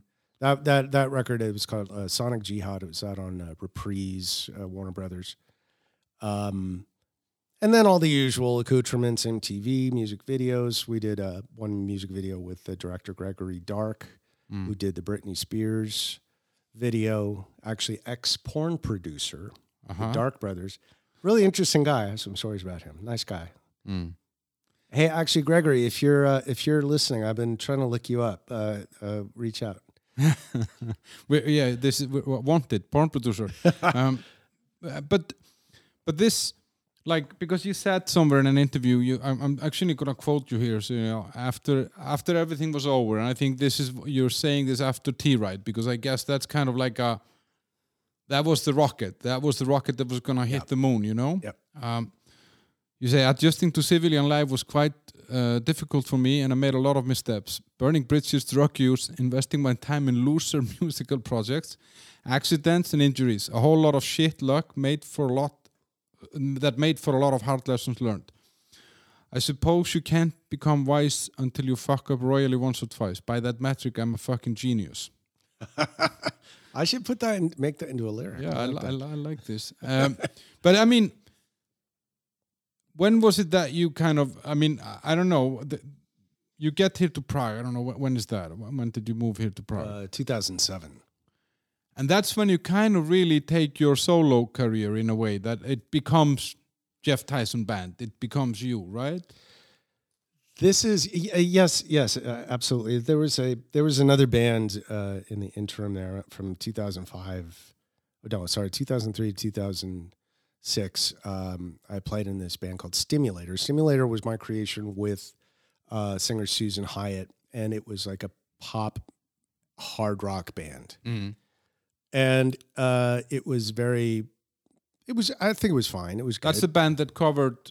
No, that's not the one with the cover song. We did a cover of Magic by Olivia Newton-John. Uh-huh. And the band was actually quite successful. This is the band that toured with Duran Duran, with the Go-Go's. We played some shows with Berlin. Mm-hmm. We were on Universal Records. We had songs licensed in Disney movies. I mean, but we did this independently. We did all this ourselves. Mm-hmm. The music itself was very, how would you say? Like it was very planned. It was designed to be a pop, heavy rock project that was designed to feature this girl Susan, and it was. I think we did a very good job, but that there were a lot of let's say personalities that I'm trying to be diplomatic. No, you don't have to. You're drinking your third beer. Stop that. This is why I gave you the beer. Yeah, Susan was she's a good friend of mine and I adore her, but she was very abrasive. She was full on woman power and God bless her. But if any man tried to give her advice or to suggest something that might work better in a business capacity, that she would burn that bridge. I mean, it was with fucking fireballs. She was very hot-headed. And we lost a lot of business potential from that. And as I was the producer, co-songwriter, guitar player, I can obviously sing myself as well.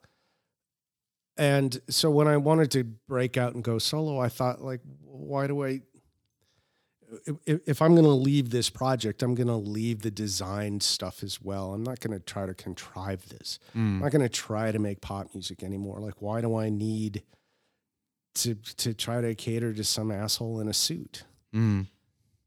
And these guys don't even know what the fuck they're doing anyway. And this was right around the time that the record companies were dying because of file sharing, and they were Napster and all that. They were rats on a sinking ship. I remember we had the president of what was it, Def Jam, or what record label was it? I forget. It was one of the major record labels. Was in my studio, sitting on the floor. He's in a 3-piece suit. He's sitting on the floor. Like, I have a couch. You can sit on the couch. He's sitting on the floor, and he loosened his tie, and he's just had his hand in his head, like, what the fuck am I going to do? What am I going to do? And he was talking about file sharing. And the reason that they couldn't put a control on it is because all the major record companies could not agree on a watermark technology. They have the technology that works to stop it. It's not a unified standard. But they would refuse to agree on it. And so rats on a fucking sinking ship, it all went straight into the fucking toilet. And so I thought, okay, I'm certainly not going to chase this fucking dragon. These guys don't know what the fuck they're doing. So I thought, I'm going to go and just dude with an acoustic guitar. Fuck the United States. You can't tour there. It's too expensive.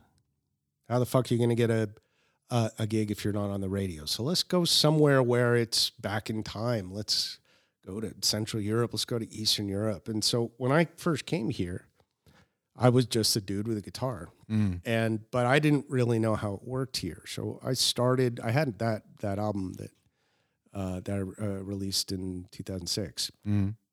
And had an acoustic tour version of that. And I traveled on the train for 3.5 months. I played every street corner and pub and cafe and hotel lobby and just country after country after city for city and just to see what Europe was like and what there was to offer. And I figured, like, hey, I'm an American guy with a guitar. How hard is it going to be to meet people? Well, apparently it was very, very easy. And I have friends all over Europe now. And in each city, I discovered things that were positive and negative that eventually influenced my choice to move and settle in Prague. Prague had a good combination of a young music scene, potential to get on the radio. The audiences are there. The clubs are good. The technology's good. The musicians are fantastic. It's a pretty city. It's not too expensive. Safe. Yeah. And it reminded me of San Francisco in the early 1990s. It had all of the potential, but it wasn't so full of itself that it knew it had that potential. Yeah, I actually, when you say this, I came 2 years after you, and I that's actually a very good way to describe it. It's the potential is there, but people are not snobby about it or bragging about. You know what I mean? They're not full of themselves. Yeah, exactly. And it was just so endearing to me to I'd be playing with this. There was this gypsy father and son.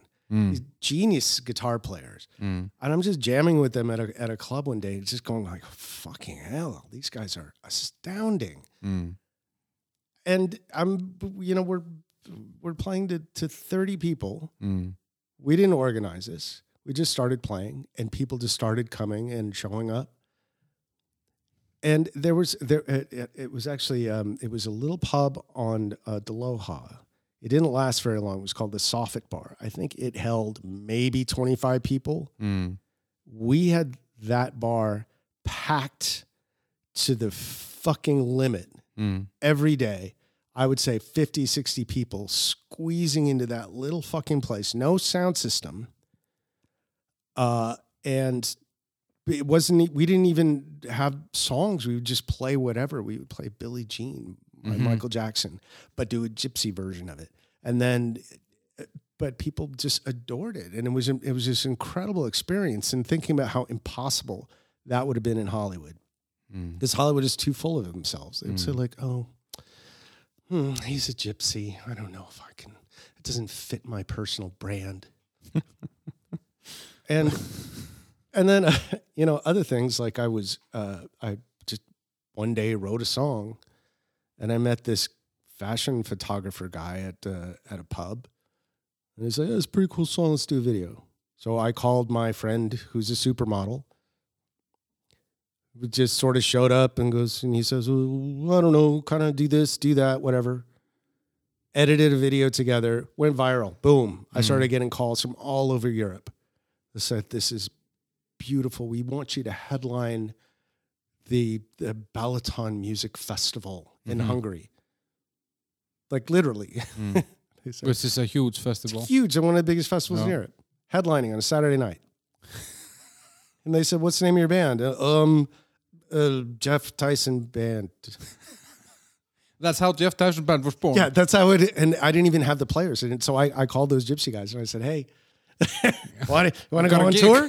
Got a gig. Got a manager soon after that. And then pretty soon, we were everywhere. Magazine covers. And that's what I meant. It had all the potential.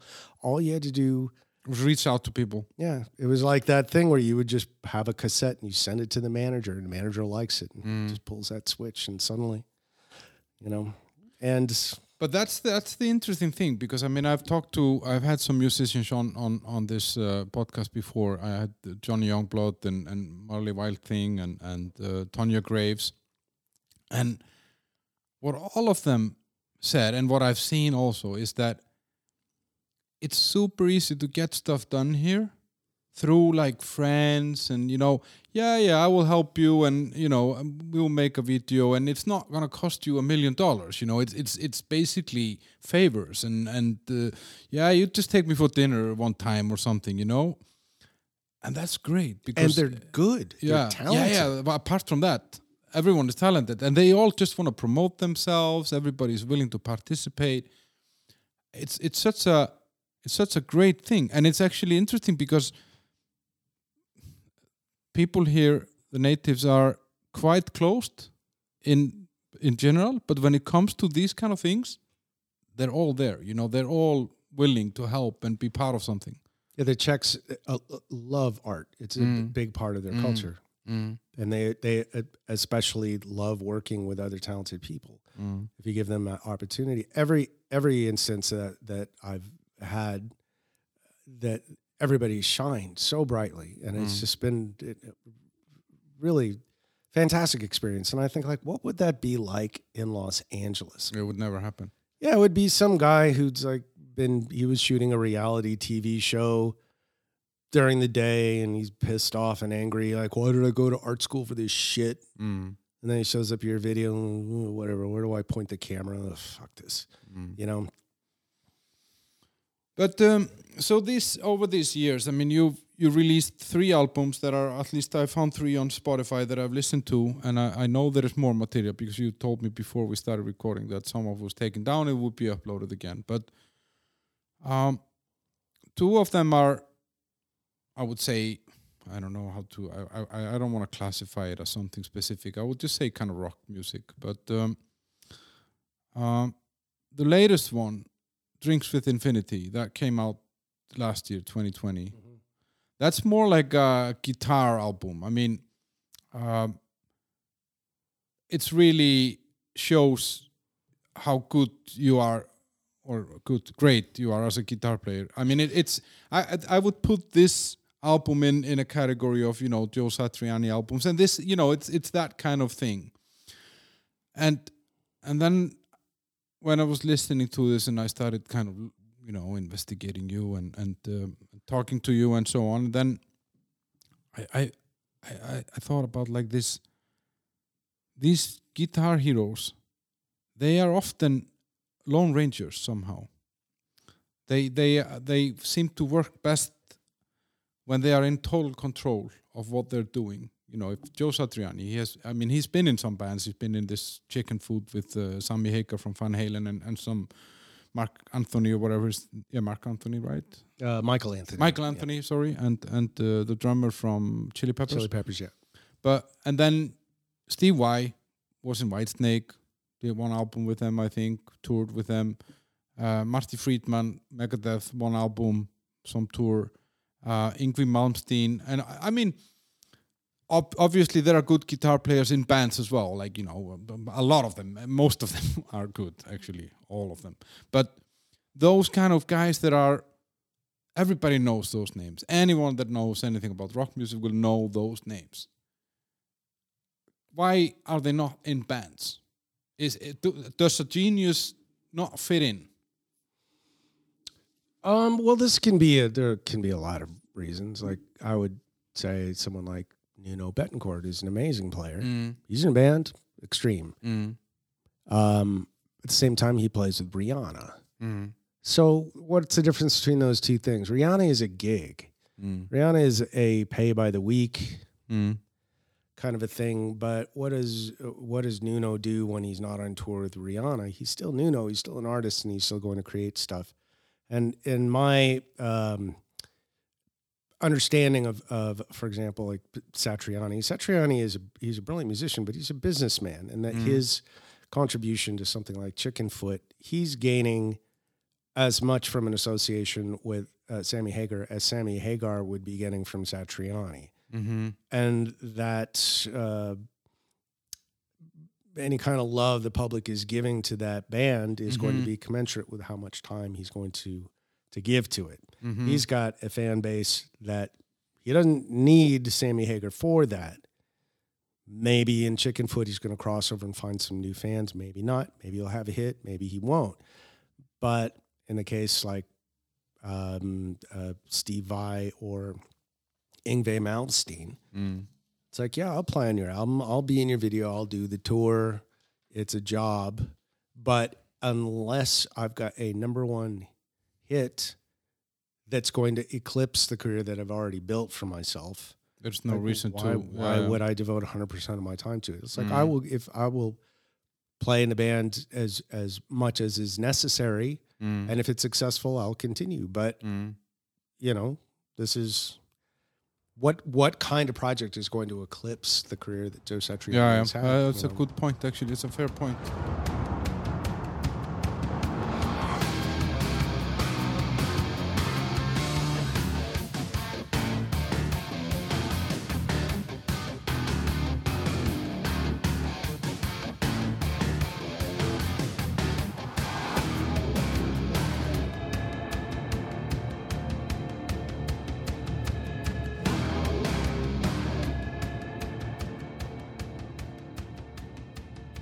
But how is it, Geoff? Like, I mean, if you take soccer, for example, you have Messi and Ronaldo and what's his name? That guy in Paris, Neymar, and like these are the big guys. And then in the basketball you got like LeBron and Kobe Bryant, and there's this rivalry. How is that with the guitar heroes? Like, would Steve Vai hang out with Joe Satriani? Oh yeah, absolutely. And they would share skills. Basically, if you are worried that somebody's going to steal your thunder, then your thunder isn't thunder. No. Your thunder is a little wispy little fart. That your skills have to be so immense or so personalized that you can share every last fucking skill that you have and still be unique. I actually had an interesting conversation with Satriani last year. I went to go see him in Budapest. And so we were backstage. And he was talking, he said that now with the internet, he would release an album. And 2 days later, there's some 9 or 10-year-old South Korean girl that has picked up all the songs, who has played the entire album note for note and uploaded it to YouTube. Yeah. And with all of the same vibrato and techniques, everything is there. Yeah. And he says, like, that your physical skills are, they're a novelty at best and irrelevant. In reality, the only thing that really matters is your ability to write a song that people can connect to. Can you write a song? Apparently, this Korean girl cannot. No, but she's copy. Yeah. Not yet. But that Satriani's success does not come from his physical prowess. His success came from melodies and chord progressions and rhythms that are unique. And in that way, no, nobody can copy that. That's his style. So he's not afraid of showing it off to others. And being friends with... Yeah, and much in the same way that, I could say I have an idea for a song and show it to you. You still wouldn't be able to steal it. And like with Steve Vai, he has a very different writing style from Satriani, different than Al Di Meola, different from Nino Bettencourt. Each of these guys has this sort of signature thing that they gravitate towards. And even if you could copy them, you couldn't do it as good as they did. And then you'd say, okay, you failed to copy Satriani. Bravo. Thanks. Great. But when I started listening to your music, I mean, I was actually... So this mutual friend that we had is a great girl that knows a lot about music and a lot about musicians in Prague. Hi, Alona. And she told me, there's this great guy that you need to talk to, Geoff Tyson. He's some guitar hero, and he's been in bands and sex, drugs, and rock and roll and blah blah blah. And I said, okay, cool, and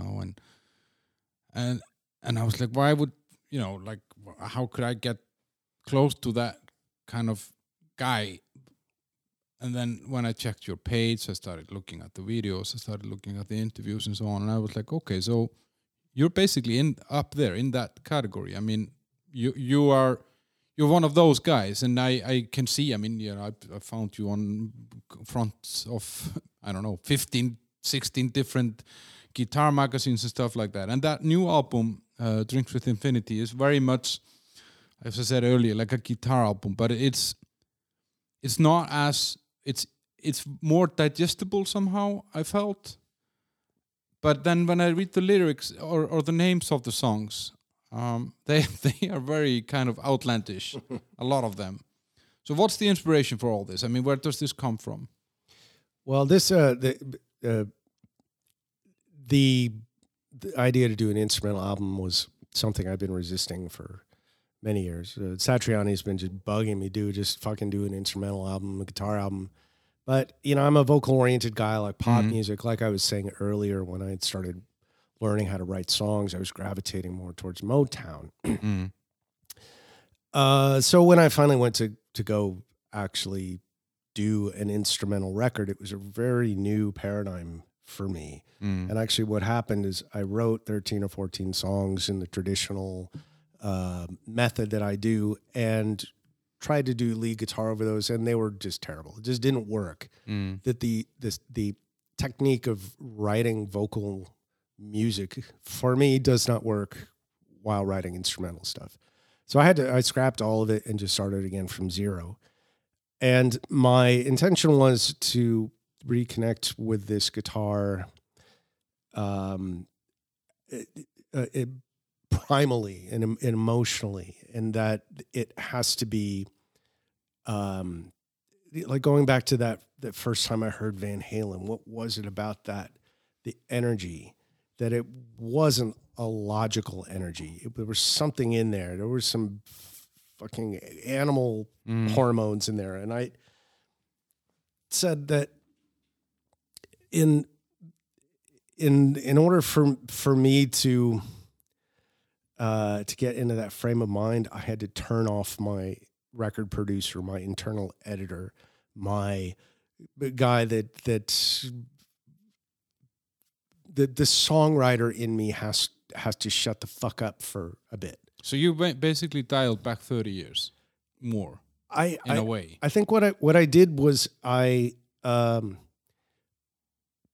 started every song as an improvisation. I had no idea what I was going to play. I would put up a drum beat, turn it up loud, put on the guitar, and then just play.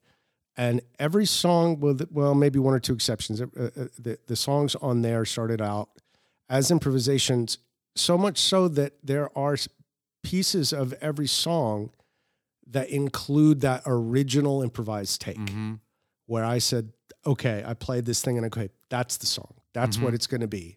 But I'm not going to fix it. Is the guitar out of tune? I don't care. Is it perfectly on beat? I don't care. That encompasses that energy. I'm not going to fix it. I'm not going to refine it. I'm going to build the song around it. And so after that initial improvisation was done, and then approaching it like a producer and saying, okay, well, I can do the arrangement of the other instruments around it so that this part is featured, for example, and then do overdubs. So after I figured out that was how this album was going to go, the process actually went fairly quickly. And as it started to become more apparent, like what it was going to be as an album, and I was thinking about song titles, it's instrumental, so I thought, well, it doesn't really matter what the song titles are. It could be anything. I had been keeping a collection of funny song titles just from hanging out at pubs with my international friends, and as people who don't speak English as a first language will sometimes say very funny phrases, and I would just take out the phone and write them down. And these are some of those phrases. Like strawberry napalm, shag, monkey love, liquid kitty. It's cool stuff. And are you gonna make another guitar album, or is this a one-off? I'm progressing in this direction of primal improvisation for my next album, but I'm going to include vocals on the next one. It's taken me a little bit of soul searching to figure out how to improvise lyrics and vocals, because I'm determined that I will not sit in the studio doing a vocal track. Every vocal that I've written and performed so far on the album that I'm working on has been an improvised one take thing, including the lyrics. And that so it's quite raw. It's extremely raw, and then building the track around it. So it's really the same artistic mentality as this instrumental album, but I'm just adding my vocal textures in there as well. And this has been a big psychological challenge for me over the years. Again, going back to what we talked about, record company branding and fashion and stuff, and how that has really inflicted and restricted my ability to express myself lyrically and as a singer, because I'm always thinking about, well, what do people want to hear? And how am I going to express? How am I going to brand myself? And all of this stuff that just, it's just been a rock in my shoe of creativity.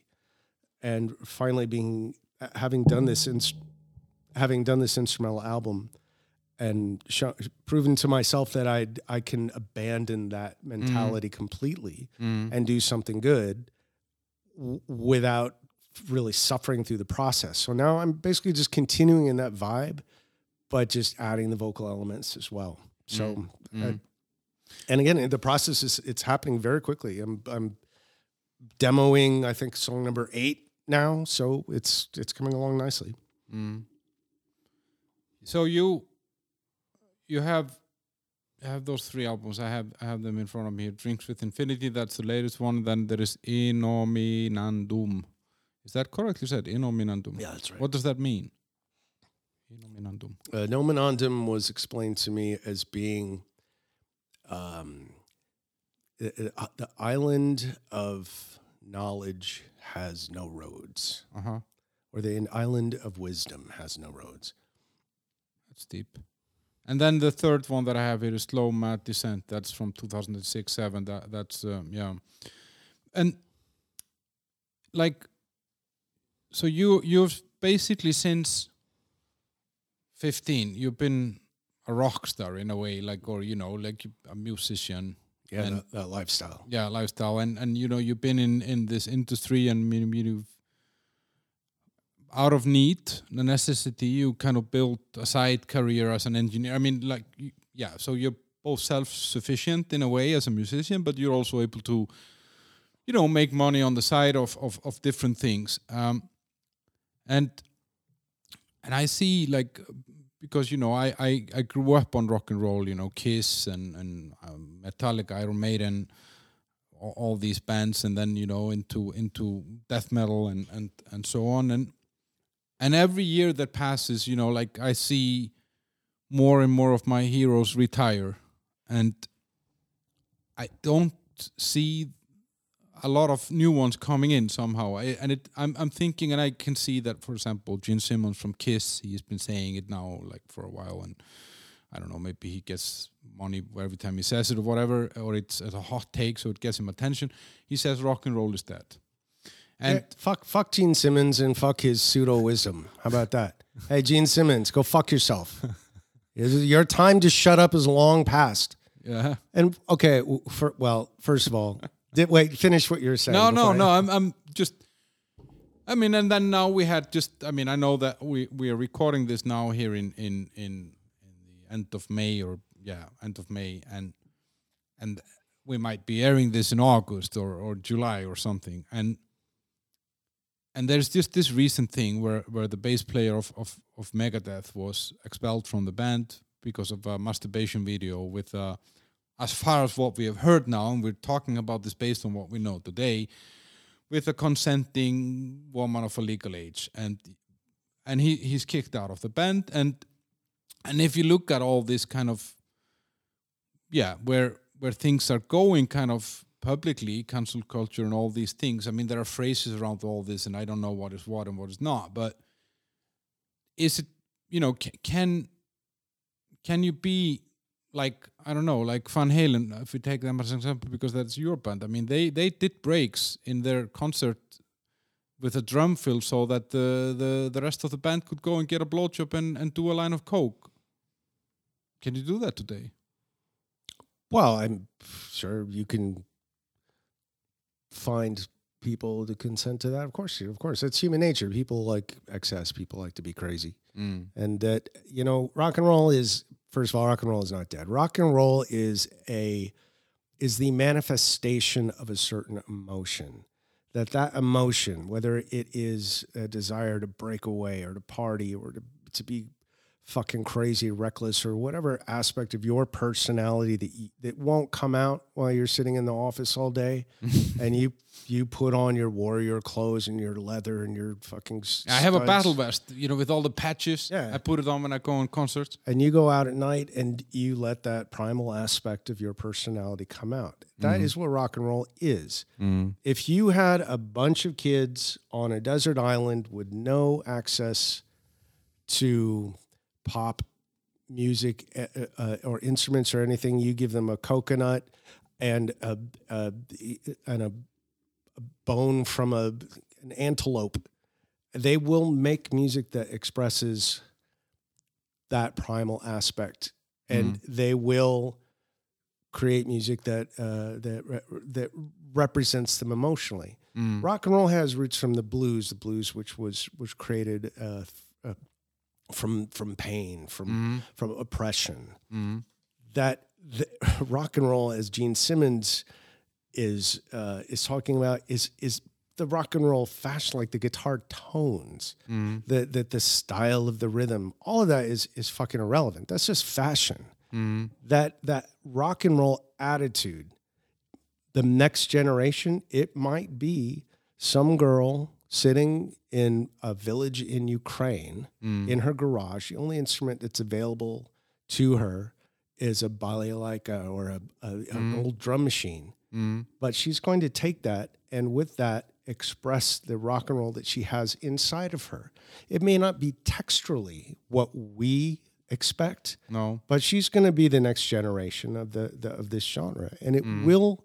I mean, that's what rock and roll is. It has evolved from these certain roots. It's gone through these different changes from Black Sabbath to Led Zeppelin to hair metal, and now it's branched off in all these different things. With that emotion, that this Gene Simmons cunt thinks so. Okay, well, no, all of that's irrelevant. Now it's dead. Fuck that guy. Fuck him straight up his fucking makeup asshole. Do you think he wears makeup there as well? Actually, I'd never thought about it until now. Now I'm kind of upset that I'm thinking about it. But do you feel me like that? Yeah. It's an evolution in a way. I mean, or musically, it's an evolution. It's a frame of mind, and it's an expression of an emotion. Yeah, but it could be expressed like you're saying. I don't know. 20 years ago, it was a 4-piece, or 30 years ago, 4-piece. Bass, guitar, drums, and a singer. In 10 years from now, it could be a different instrument, but it's the same emotion that is being expressed, or a state of mind. Yeah, and if somebody writes a song like, "Hey, I'm going to go out, I'm going to get drunk, I'm going to go party, I'm going to get in a fist fight," and that song, that emotional context of that song, is still rock and roll. Yeah, but you mentioned earlier when we were talking about this "Fuck You" song, would never have passed through the filters of the CeeLo. What's a CeeLo Green? Yeah. Is that his name? And if you take now, like, people are being removed from platforms, that, we're going to shut down this guy's Twitter because his opinions or his ideas don't fit with the mainstream. Do you think that this could happen with music? That simply some music, I mean, it's been tried. I mean, they put censorship stickers on music in the 80s and 90s, and it didn't do anything, But I go on YouTube and I try to listen to, what's his name, JC, 99 Problems, and most of the time I find the beeped version, when the bitch ain't one, because it's not allowed to say bitch. Yeah, I think those are two different things. I'm still kind of observing and studying the situation. The early censorship, which came from the Christian Coalition in the United States, I wouldn't call that cancel culture. I think that was just fucking ridiculous. Fanatics. Attempt the same people that were burning witches in Salem, the same people that said, like, video games are the devil, rock and roll is the devil, everything is the devil, trans is the devil. These people, like every generation, something is the devil, something needs to be dealt with. It's never the devil, and it's never dealt with. And fuck those people. Cancel culture now, in my opinion, is it's evolving. And I'm hesitant, but inclined to call it consequence culture. it's not cancel culture. It's not that that let's say that that's a kind of a blowback for however many years. Let's take one thing in particular, the harassment and sexual abuse of women in the artistic industry, which is a real thing. And then finally a woman goes, fuck you. And then there's consequences for people that did that. I'm completely for that. I think that's brilliant. But in the in that context where suddenly the oppressed have a voice and they have power and they express that power that they've never had before, I imagine there's going to be a lot of other people that get caught up in that wave. Before there is going to be an equalization, there's going to be a lot of casualties, some guilty, some not. Yeah. And again, I'm still kind of assessing my opinion on the things. I'm taking from an individual situation at a time. I'm actually happy that there's going to be some accountability, that there's some equalization. It's not just women, it's minorities in the United States, it's the Black community that are finding a voice. I think that's a beautiful thing. I hardly support that. Now, when we talk about Dave Mustaine's bass player, I don't know all of the details there, but it sounds to me like, from the evidence that I've seen so far, that maybe he's just an innocent guy that got caught up in that wave. I don't know. I don't know all the details. Yeah, and there is always, I mean, in every transformation and change of society, there's always going to be collateral damage. That's for sure. But what I mean, I'm a lawyer by education, and we were taught in law school that the justice is blind and there is due process. People get to be investigated, trialed, and so on.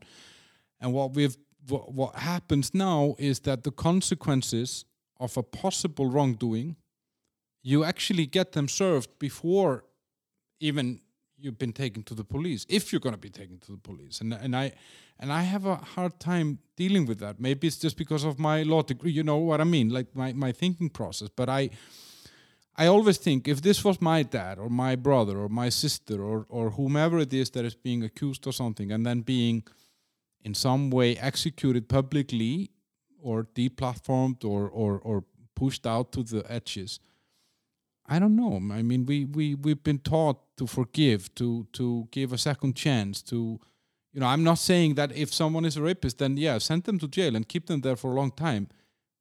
And the same if they kill someone or whatever it is that they do. But just based on hearsay, it's a tricky. I think we are on a slippery slope. But anyway, I mean, that's a subject for a 5-hour.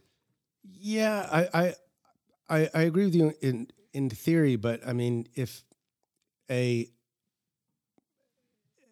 let's say you have a bully who's been bullying a person or a class of people for a long time, and suddenly they start punching back, and that bully goes, "Oh, I'm the victim." That is something that actually happens quite a bit with the Christians in the United States, for example. As soon as gay people want equal rights, oh, you're oppressing my religion. These people are crying victim when they're absolutely not victims. And that the consequence of like the karma, as it were, can be ugly. Look, if you put me into that situation where I have to fight back, I'm going to fight back. I'm not going to fight back fair. I'm angry. I'm going to fight back with some fucking, and I'm going to use whatever fucking tool there is. If you hit me with a stick, I'm going to drive a tank over you. Is that right? No, according to the law, according to the eyes of justice, absolutely not. But is it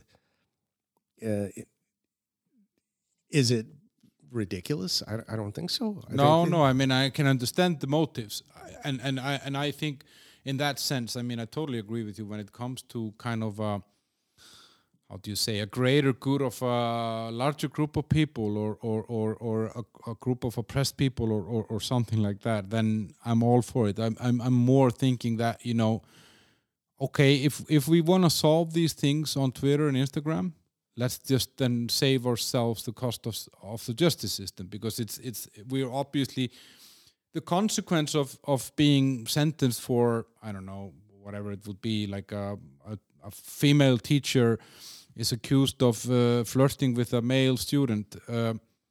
If that gets settled on social media and in the public eye, then her career is over. And when it finally comes to being investigated and trialed, no one cares about the result. She's going to be out of a job, has no way back. It's just, I don't know. I think when I see those individuals, I'm totally, gay rights. Yeah, give them all the rights that they want, all of them, because they're not taking from anybody else. That's not at the expense of anyone. If a Christian thinks that's because some people want to be gay is a oppression of their religion, it's just stupidity. They need to be rehabilitated, But it's the other thing that I'm talking about. But I think, yeah, we I agree. There are some absolutely there are some unfair things that have happened, but in a way where let's say Donald Trump has been deplatformed because he's a miserable cunt, and that a lot of people have been tangibly hurt because of his words. That motherfucker somehow being equated with this innocent school teacher, where he's able to say, see, this innocent person was damaged by this movement.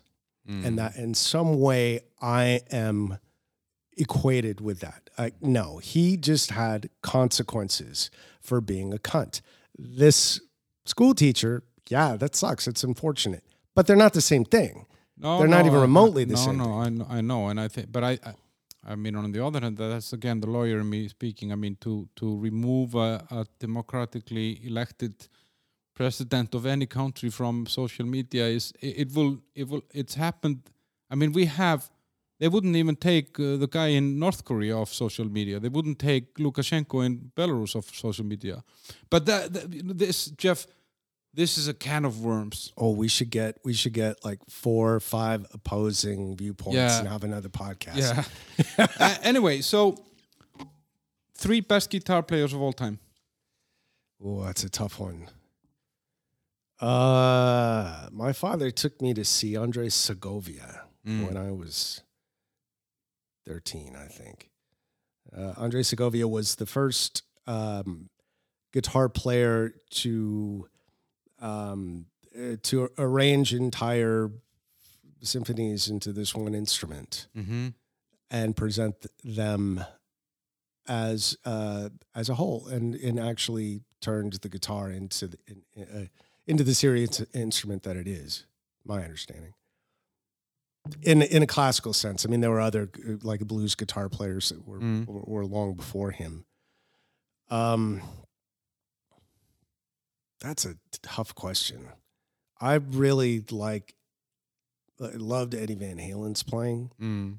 I always wished that I could hear him play something without the constraints of pop music or record companies. I wanted to hear him jam with like Stevie Wonder, for example. Yeah. That would have been divine. Yeah, that would have been a good mix, actually. Who else?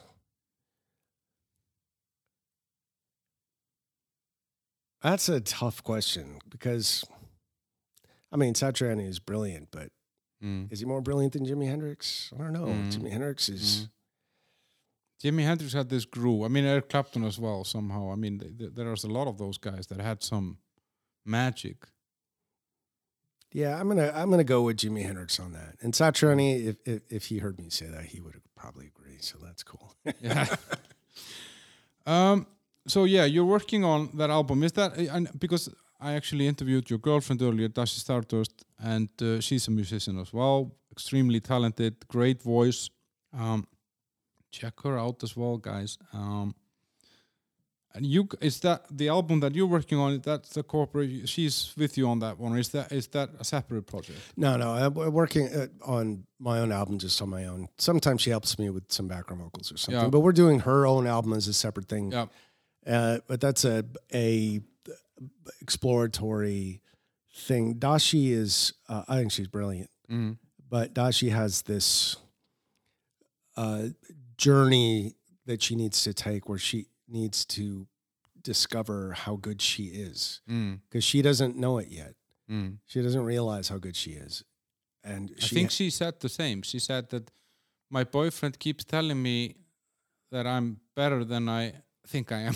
I think she said those exact words. There's something in her, an emotional barrier that I think she eventually, when she passes it, that she's going to shine. I think the world is going to know her name. I think she's absolutely amazing. She's brilliant. And for somebody who's not an English native speaker, her poetry is fantastic. She sings in English, and her lyrics are great, and they're emotional. Her melodies, she absolutely brilliant. So you're working on those two, and I think that's, guys. I mean, so I really want people to check you out, so that they can find you on YouTube. That's Geoff Tyson, Geoff Tyson. Yeah, the Tyson, kind of like Mike Tyson. And you're on SoundCloud as well, right? Actually, I'm not really sure, but and then there's Spotify. You can find it on Spotify. Yeah, Spotify, all the digital outlets, iTunes, all that stuff. If you want a physical copy, I've got vinyls and CDs at my website, geofftyson.com.